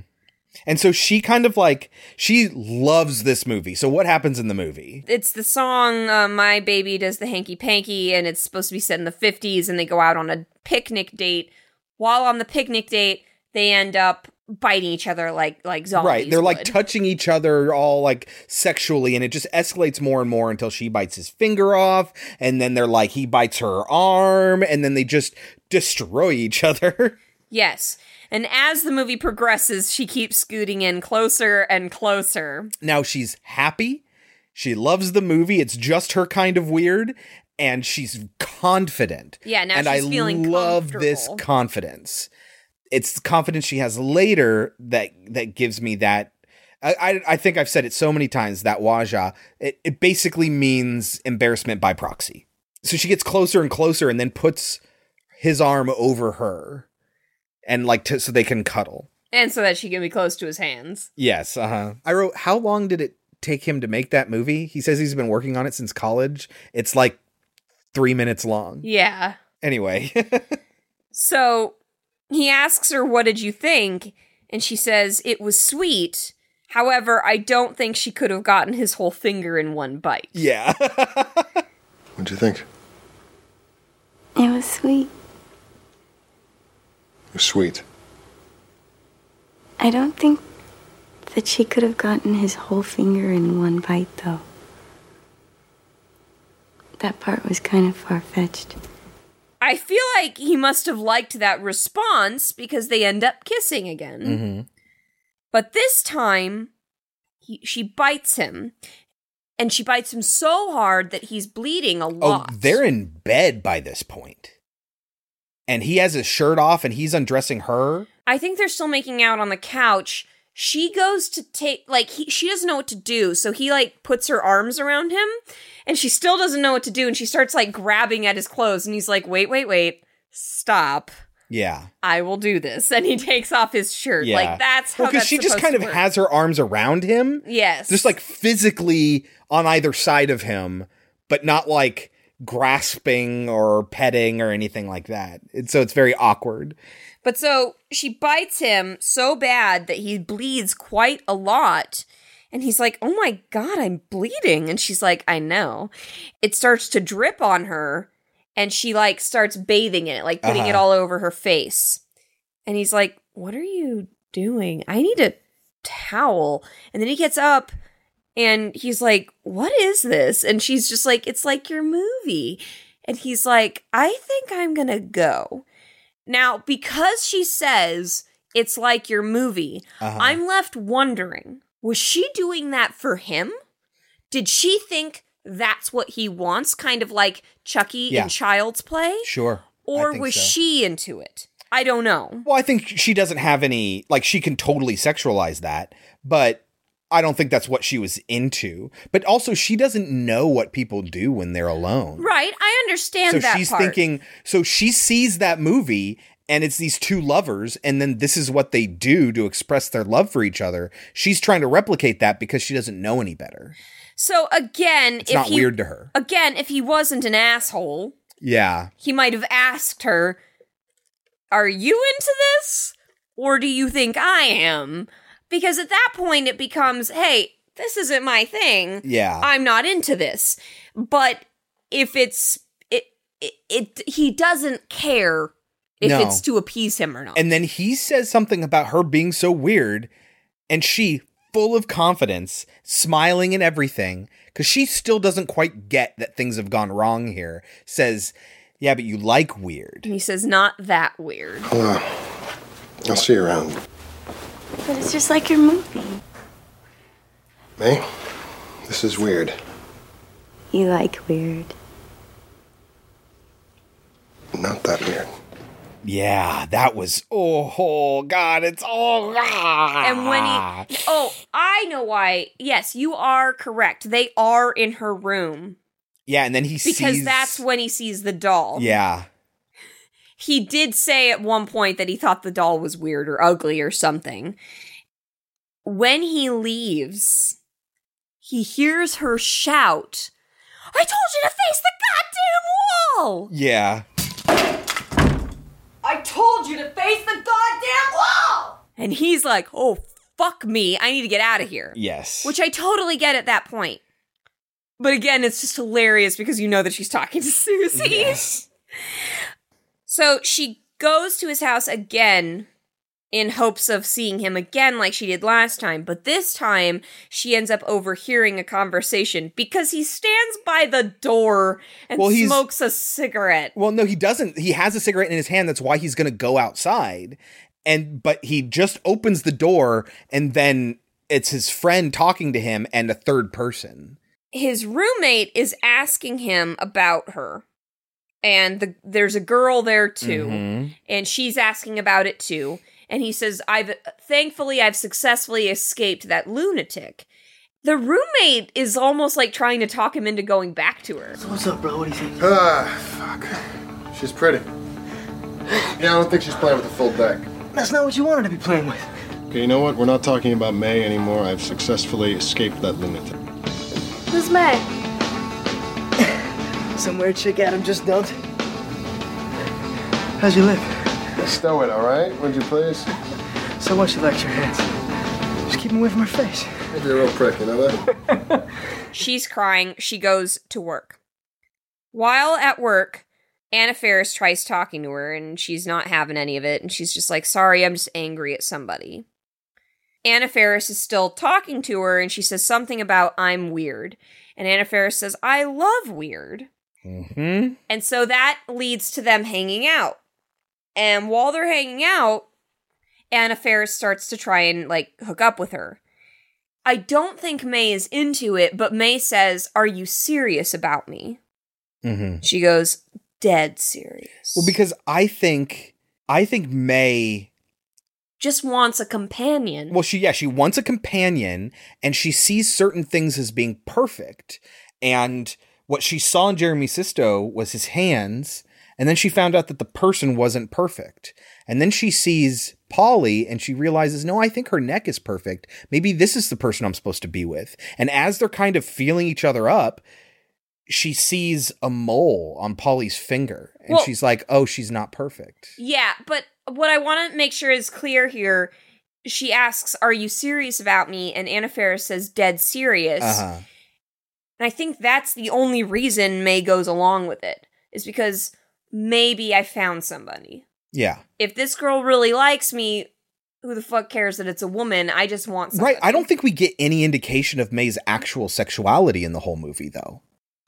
I think it's just her looking genuinely for a companion. Interested in Jeremy Sisto. No, she loves his hands. She falls in love with his hands, and it's literally all about his hands. Well, anyway, yeah, she does not like the mole on Anna Faris's hands. Especially since she was just with somebody who had perfect hands. Yes. So then May decides she's doing all these things, again, trying to run into Jeremy Sisto, and obviously Jeremy Sisto is trying to avoid her. And so she ends up asking at the daycare center if she can help with the blind kids. Yeah. Because that way she'll be in the park every day. Maybe she'll have a chance at seeing Jeremy Sisto. But for whatever reason, she tries to approach the blind girl who doesn't have any friends. Well, because I think she sees herself in that. Yeah, person. maybe because she sees herself there. And she asks, what you making? And she says, an ashtray. And I love May's response. Oh, do you smoke? Well, see, that's the thing. I think this is like confident May. I think she was genuinely being sarcastic. I don't but think playful. She was. I think she was being serious. We need to play this line here because her delivery, it might be in her face too. I don't think she was really thinking this kid smokes. I think she was joking with the kid. I don't know. I thought she was being serious. And the kid says, no, do you? And she says, I do. I do. And she says, then you can have it when I'm done. Yeah. What you making, Beatty? Ashtray. You smoke? No.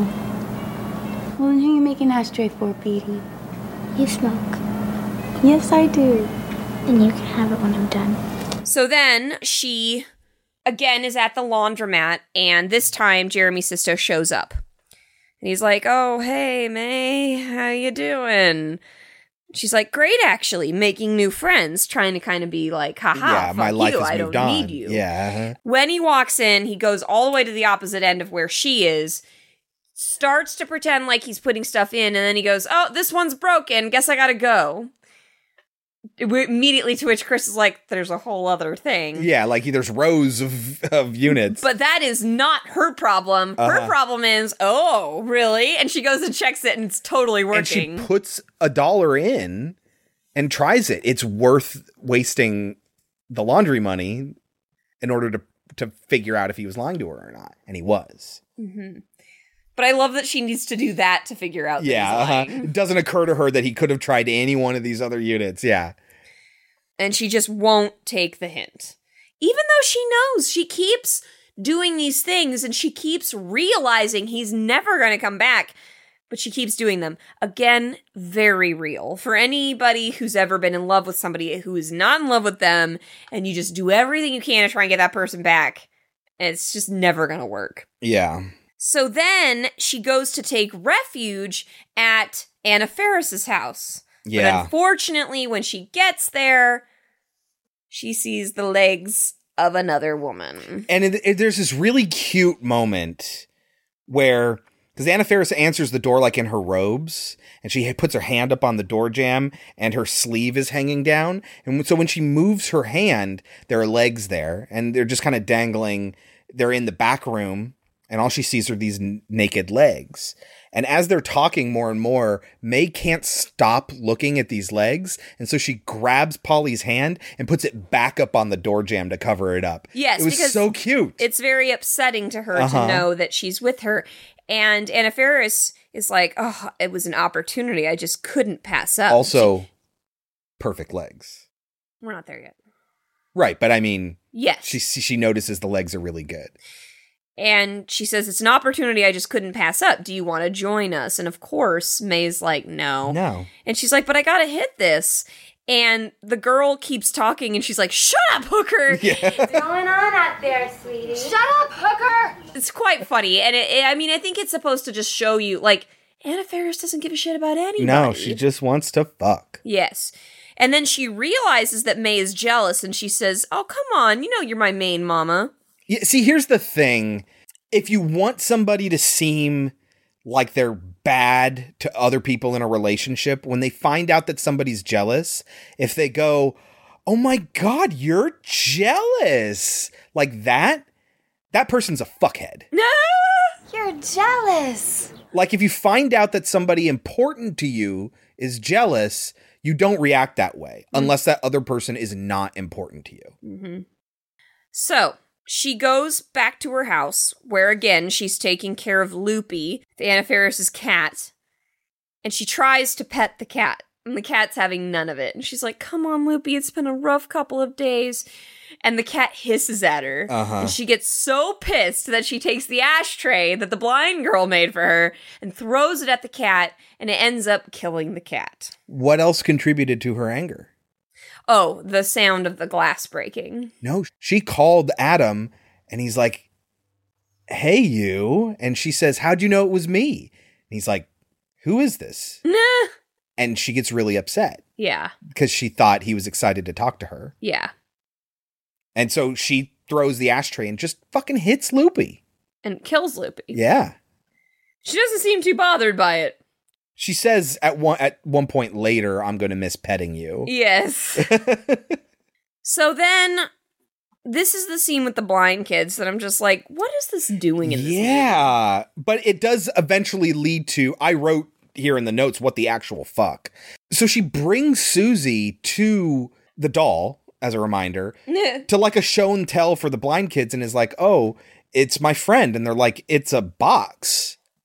And one of the kids is like, maybe her friend's in the box. It's like a teaching moment. She's like, exactly.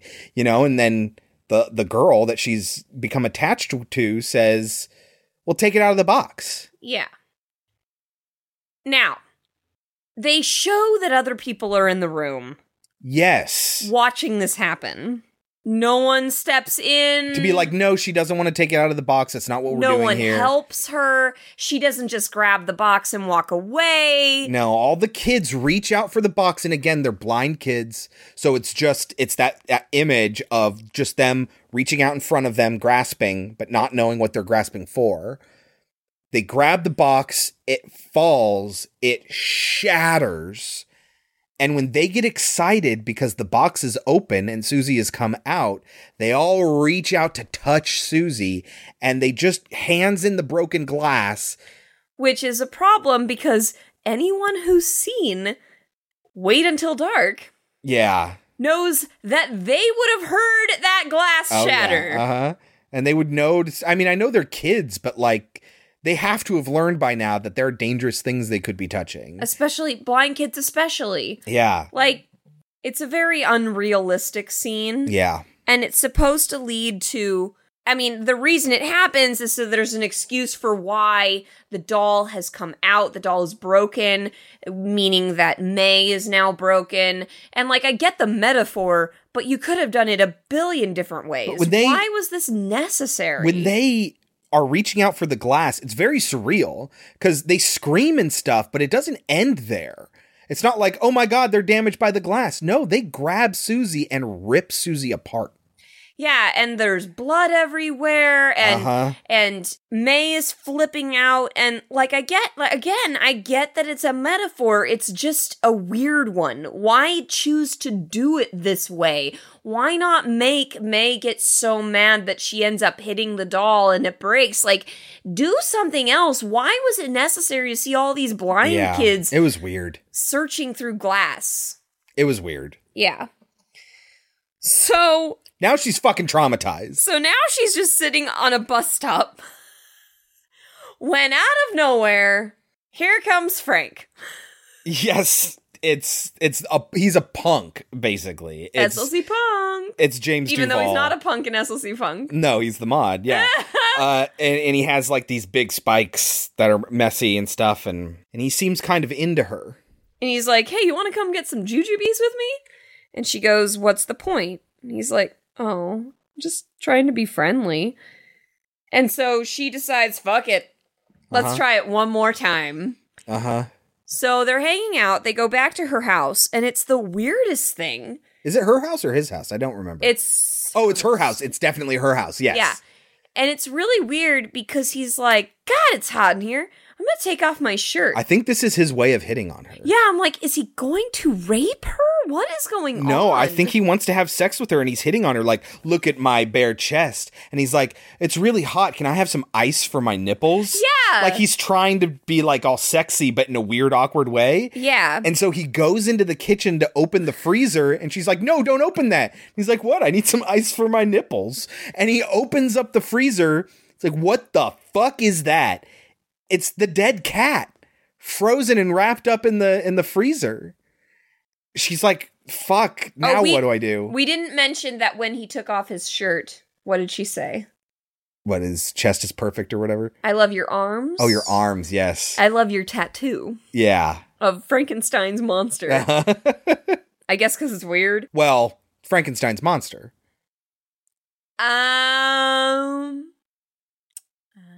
Yeah. But yeah, he's like, you fucking freak. I'm not going to be your friend. Like, what an asshole. Yeah. You have no idea what happened. Maybe that was her cat and she was just too sad to bury it. Like, You don't fucking know. Yeah, or she needs to take it to be disposed of and she couldn't go right then. Like, so There's she a had billion reasons. A billion reasons. They'd all be weird, but not like you fucking freak weird. But so because he says you fucking freak, she loses it. Yep, and she grabs some her scissors and just stabs him right in the head, right? Right through the forehead. Yeah, uh-huh. But he puts his hands up. Oh, yeah, and it's through his hands and then pins his hands to his forehead. Which is very unrealistic because Yes. it was not, those scissors were not that long. It's very silly. Yes. Yeah. And then she's looking at him and she says, I need more parts. Because earlier when she was sitting on the bench, she had said, so many perfect parts, no perfect holes. Yes. Are you okay? So many pretty parts, no pretty holes. No shit. And she says, I need more parts. Uh-huh. I like this May that we see here. So this is the confident, evil May. Yes. And she is sitting there at the park, and Jeremy Sisto approaches her. And he says, hey, May. And she goes, hey, dude, what's up? She said, what's up, dude? Yeah. Yeah. And he's like, nothing. What are you reading about? Amputation. Oh, for work? No, for fun. Because at this point, she can give a fuck. Yeah. Uh-huh. She knows she's not going to have anything permanent with Jeremy Sisto. Yeah. He's like, look, I'm sorry about us not working out. It just doesn't feel right. She goes, I get it. I understand now. And he goes to, like, shake her hand, and, like, she's holding on to his hand. And he's like, all right, I really have to go. And she says, bye, hands. Later, hands. Yeah. Uh-huh. Later, hands. And he's just like, that's really fucking weird. I love this May. She is very entertaining. So then they're at work, and Ambrosia shows up again, the one that was at Anna Faris's house. Yeah. Oh, did you bring me my lunch? What would you do without me? That kind of thing. And confident, mean May says, nice games. And you can tell that the girl doesn't like the way she said it, but she says thanks. Well, she already doesn't like her as the one who showed up at Polly's house. And so she's just like, what the fuck? What? Like, it was almost offensive to her. Not that she would be offended that somebody said she had nice gams, but who the fuck are you? Yeah, I don't like you. For some reason, she looks at Anna Faris's hand and she goes, have you ever thought of having that removed? About her mole? Uh-huh. And she goes, my grandma always said imperfections are what makes us special. And May just kind of gives her this look like, sure, honey. Yeah. Do you know what we've not talked about at all? Is her lazy eye? Yes. Yeah, I know. I was thinking about that. I will mention it at the end. She's been wearing contacts most of this whole entire time. Yes. That corrects that problem. Which is why she was confident enough to approach Jeremy Sisto in the first place. Right. But they've been really bothering her as she starts to go more and more crazy, and the glass on the case starts cracking more and more until eventually she tears the contacts out, and she's forced to be wearing glasses at this point. So she ends up going to a hardware store, and I love that it's called Baller Hardware. I didn't notice that. I'm sure it's a name, but it's like Baller.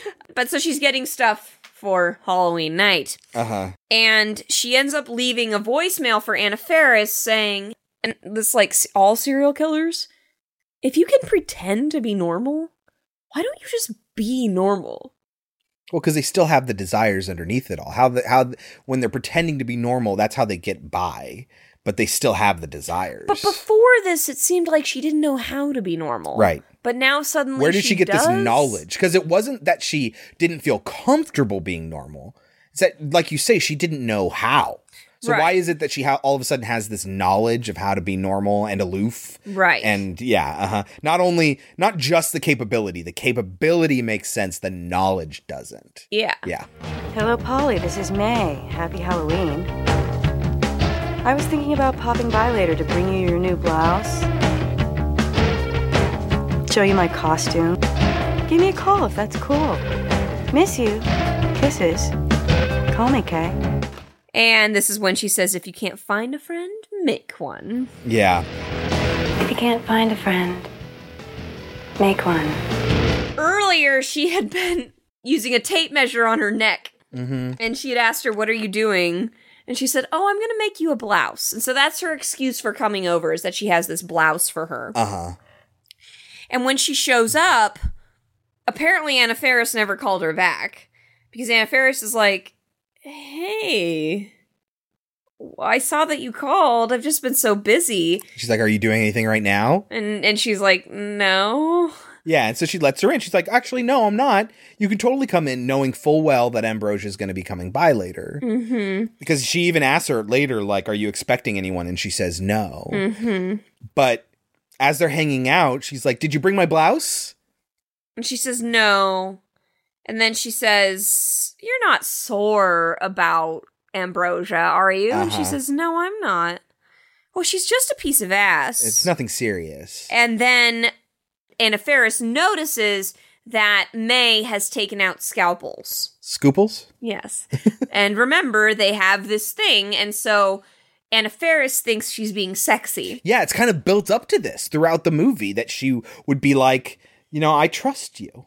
Yes, and so May is playing with the knives over her neck, and Anna Faris says, oh, please don't hurt me. I know you never would. I trust you. And as she's saying, I trust you, slice. And Anna Faris is shocked. It's a great shock. But she does not make a noise. And these murder scenes are all eerily quiet. There's not even any music playing. Mm-hmm. And I kind of love that. Yeah. It makes it very creepy and very real. Yeah. In what is otherwise a ridiculous movie. And even some of the kills are ridiculous. But that quiet kind of makes it intense. So then Ambrosia shows up and May talks to her. And Ambrosia's just a total bitch. She's like, I don't know what Anna Faris sees in you, blah, blah, blah, blah, blah. And May says, Polly doesn't see anything. Nice legs. Uh-huh. And she goes, I thought they were gams. Yeah. And she goes, eh. And then she kills her. Yeah. Now, the kill, I can't even remember how it happened. Needles to the temple. Oh, yeah. And they were kind of like off-center. Yeah. So I was like, yeah, the death didn't look quite right. But the next shot is she drops the milk that she's carrying, and the milk spills everywhere, and then the blood spills into the milk. And I thought that was kind of a cool look. And you're kind of okay with this sort of gimmicky, forced premise of what May is doing here. Because, again, kind of like with me and Martin, although since Martin is much more serious, it's probably harder to happen. Like it didn't happen for Kelsey.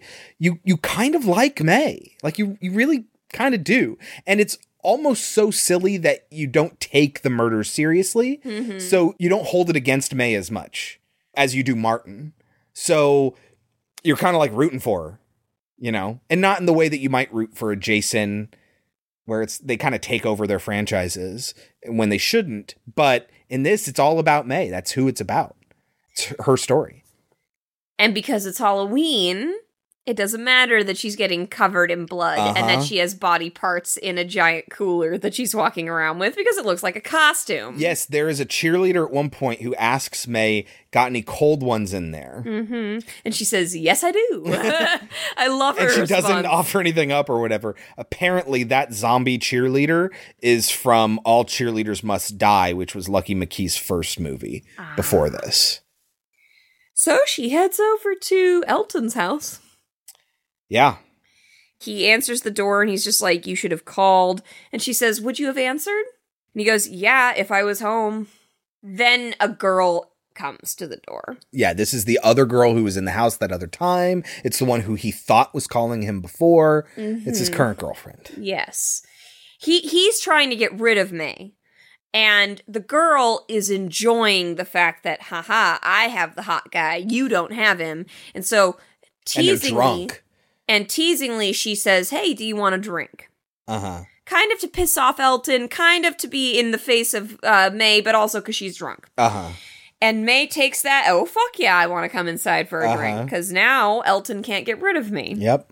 So she comes inside, and she's just like, it's okay. I didn't come to see you. It's pretty great, because she's got this confidence now. Mm-hmm. She must have said something about his hands, because the girl sits on his lap and starts playing with his hands. Uh-huh. Oh, that's right, because she says, touch my face. Yes.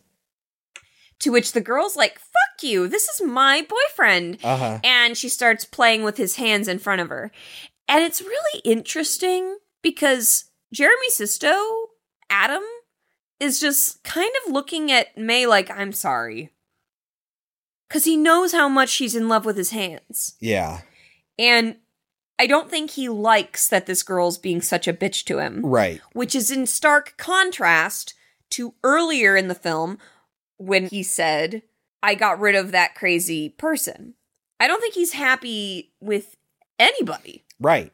Like, I think he's just an asshole. And it's almost like he's not saying or doing much because everything is so weird. And like you say, he's not happy with anybody.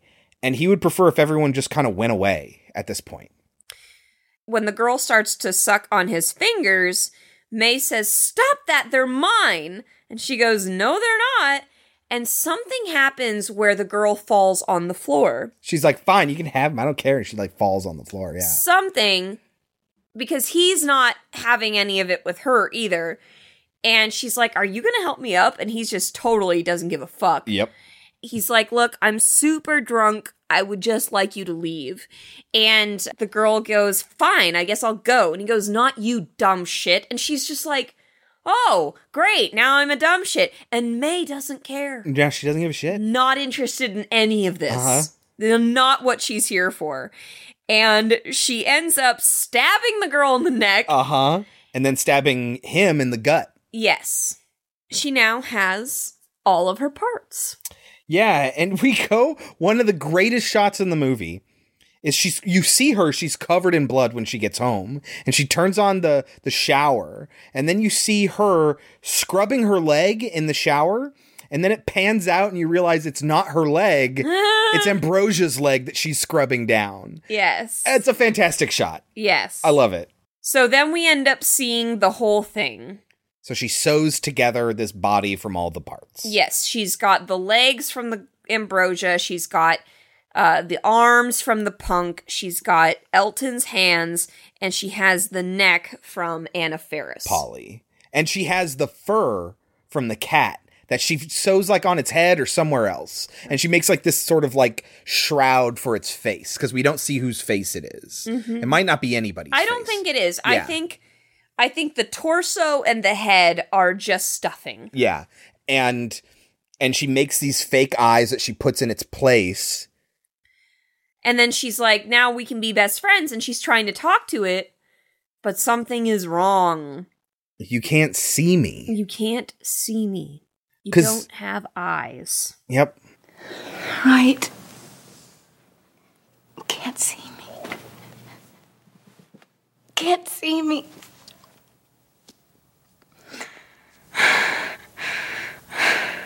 So she decides, I need to sacrifice for my friend. And she sacrifices. See, this is where all of this gets a little bit muddy. She sacrifices her bad eye because it's something that she can sacrifice. But also, isn't this a collection of perfect things? Yeah. So it's a little bit, but Are also, you sure it's her lazy eye that she gives it? yeah, because we see it in the mirror. And in the mirror image, it's the left eye, the one on our right, the person's left. But it's in the mirror, so it's actually her right eye. Okay. At least that's the way I interpreted it. If I'm wrong, I'm sorry. But in any case, even if she gouged out her good eye, she just stabs it into her eye. Like she's not surgical about it or anything. And she screams in pain, and we get that moment that we saw in the very, very beginning. So I have a question for you, Kelsey. Okay. Do you think they should have shown us her having gouged out her own eye at the beginning? I don't think it matters. I mean, I think it's so forgettable. You've No, forgotten it by this point. Absolutely did not. I was like, okay, well, here's where she gouges out her own eye, because we saw that before. That's why I wrote down the question. Do you think that there was anything we gained from having seen that in the beginning other than, oh, it's going to be a crazy movie? I don't think so. Okay. She puts it on the person and she shouts at it, see me. She's so desperate to be seen. See me! I want... See? And that's something that we don't really get in this movie. I mean, ultimately we find out that that's at the heart of it all. She wants a perfect partner, but it's nothing if she can't also be seen because she's been lonely and isolated her whole entire life, which then makes zero sense why she would go and be a caregiver for a bunch of blind people. Yeah. Yeah. But that's what she wanted. As she's laying there, the arm comes up and touches her face. Yes. Kind of knew it was going to end with that. I've always interpreted that as that's her dying and that's her imagining what's happening. Right.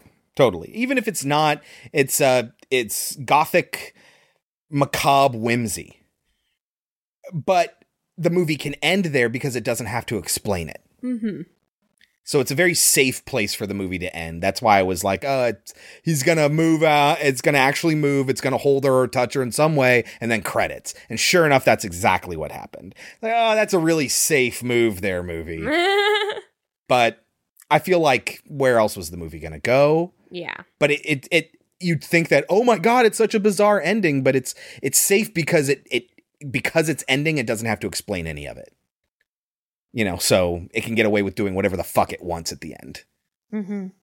I mean, I don't really have any lightning round stuff except for the fact that we see Lucky McKee. He's the man who's making out with his girlfriend in the elevator a couple times in the movie. Mm-hmm. That's the writer-director. Do you have any lightning round stuff? Nope. I feel like we got through everything. Mm-hmm. What do you think the movie has on Rotten Tomatoes? 87? 68. I'm just totally off today. And the critical consensus is literally just above average slasher flick. Metacritic of 58. Wow. No cinema score. Overrated or underrated? Underrated. What would you give it? I'll give it a 74. I was going to give it a 72. So we're pretty much right there. I think it's good. It's good. It's fun. It's solid. Yeah. It's unexpected in a lot of ways. It kind of makes you happy for May when she's really confident. It has all that waja that I absolutely hate, but you just want to see what happens next. Mm-hmm.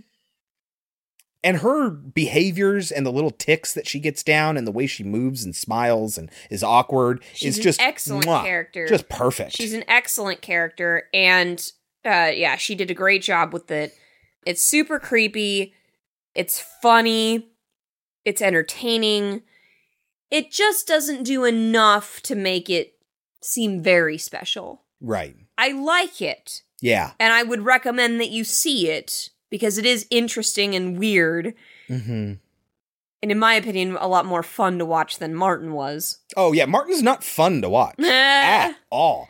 It just resonated, I feel. And this resonates with me because there's so...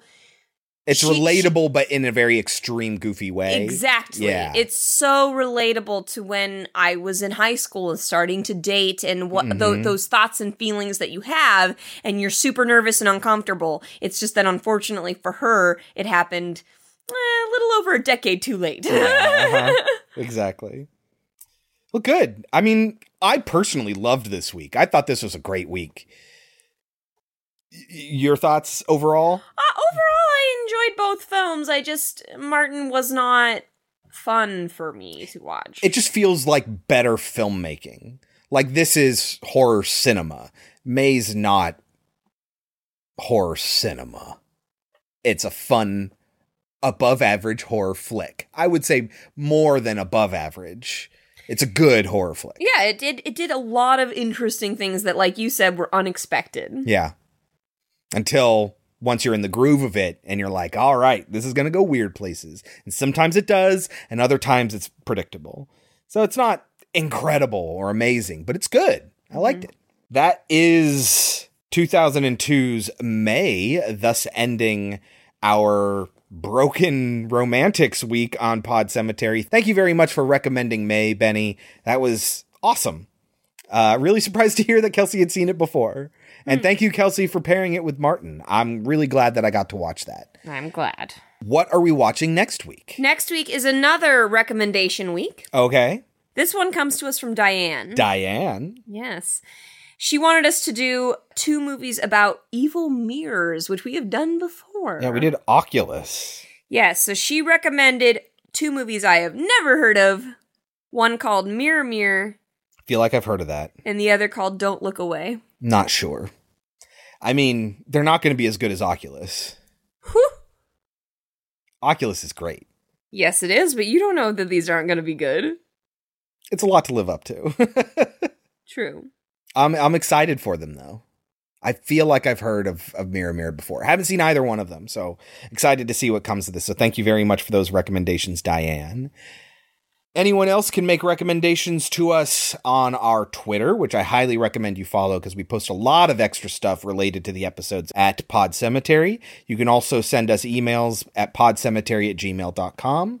You can visit us on our website, podcemetery.com. Get a list of all of our episodes, a list of every movie we've ever covered, all 220 of them. Whew.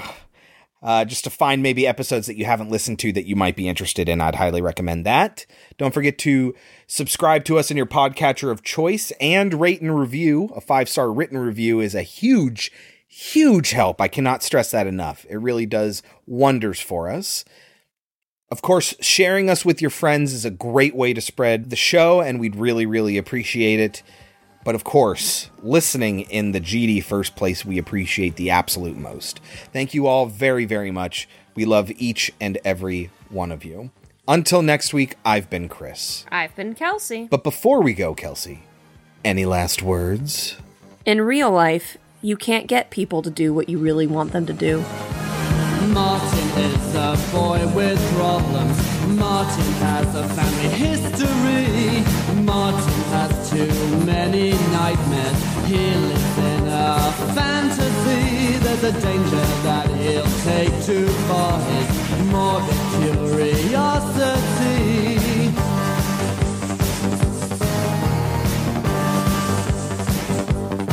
He's seen too many creepy films. He's read too many books. Martin sleeps with all the lights on. Martin's seen too many looks. He lives out a strange obsession. Tries hard to resist, but Martin needs his strange obsession to exist.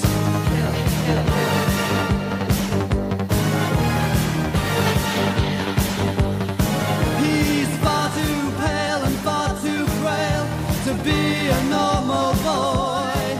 There's something shining in his eyes. Hello, my name is Chris. Hi, my name's Kelsey. Do that again. Yes. We think we are so smart. That is what makes it easy for Nosferatu. Nosferatu. Because we think we're so intelligent, we think that shit could never happen. You weren't supposed to be here. Ben, you're always running here and there. You feel you're not wanted anywhere. So weird that he decided to do a theme song. Sounds like a love song for a sequel to a horror movie about rats. It's so weird. He can't help what his parents made him do. Yeah, he was pretty young. Mm-hmm. That song was up for an Oscar. It was. It's a great song. They play it on the radio. It's a great song. By a bad, bad man. Hold on. I realized I didn't look this up and I wanted to. Where is he? Polly Blank, Ambrosia, Papa Kennedy, Mama Kennedy, Young May, Petey, Hoop, Chris Buckle, Lucille. Jesus, how far down the cast list is he? Dr. Wolf, optometrist, foreign doctor. It's just listed as foreign doctor. And he's dressed as Jesus. Oh, I thought he was dressed as Caesar. Or Caesar. Yeah, maybe. Okay. Which makes more sense with the Caesar stab. Yeah. Yeah, that's why he has the fake knife. Yeah. Okay. I desperately wanted to get one of those for when I taught Caesar, and you can't find those anywhere. Mm-hmm. Besides which, I probably wouldn't have been allowed to bring to school, but whatever. So. What are we watching next week? You have no idea, do you? This one comes to us from Diana. Diana. No, Diane. Diane. Yeah. Or you want to say that again? Things only seem magic. There is no real magic.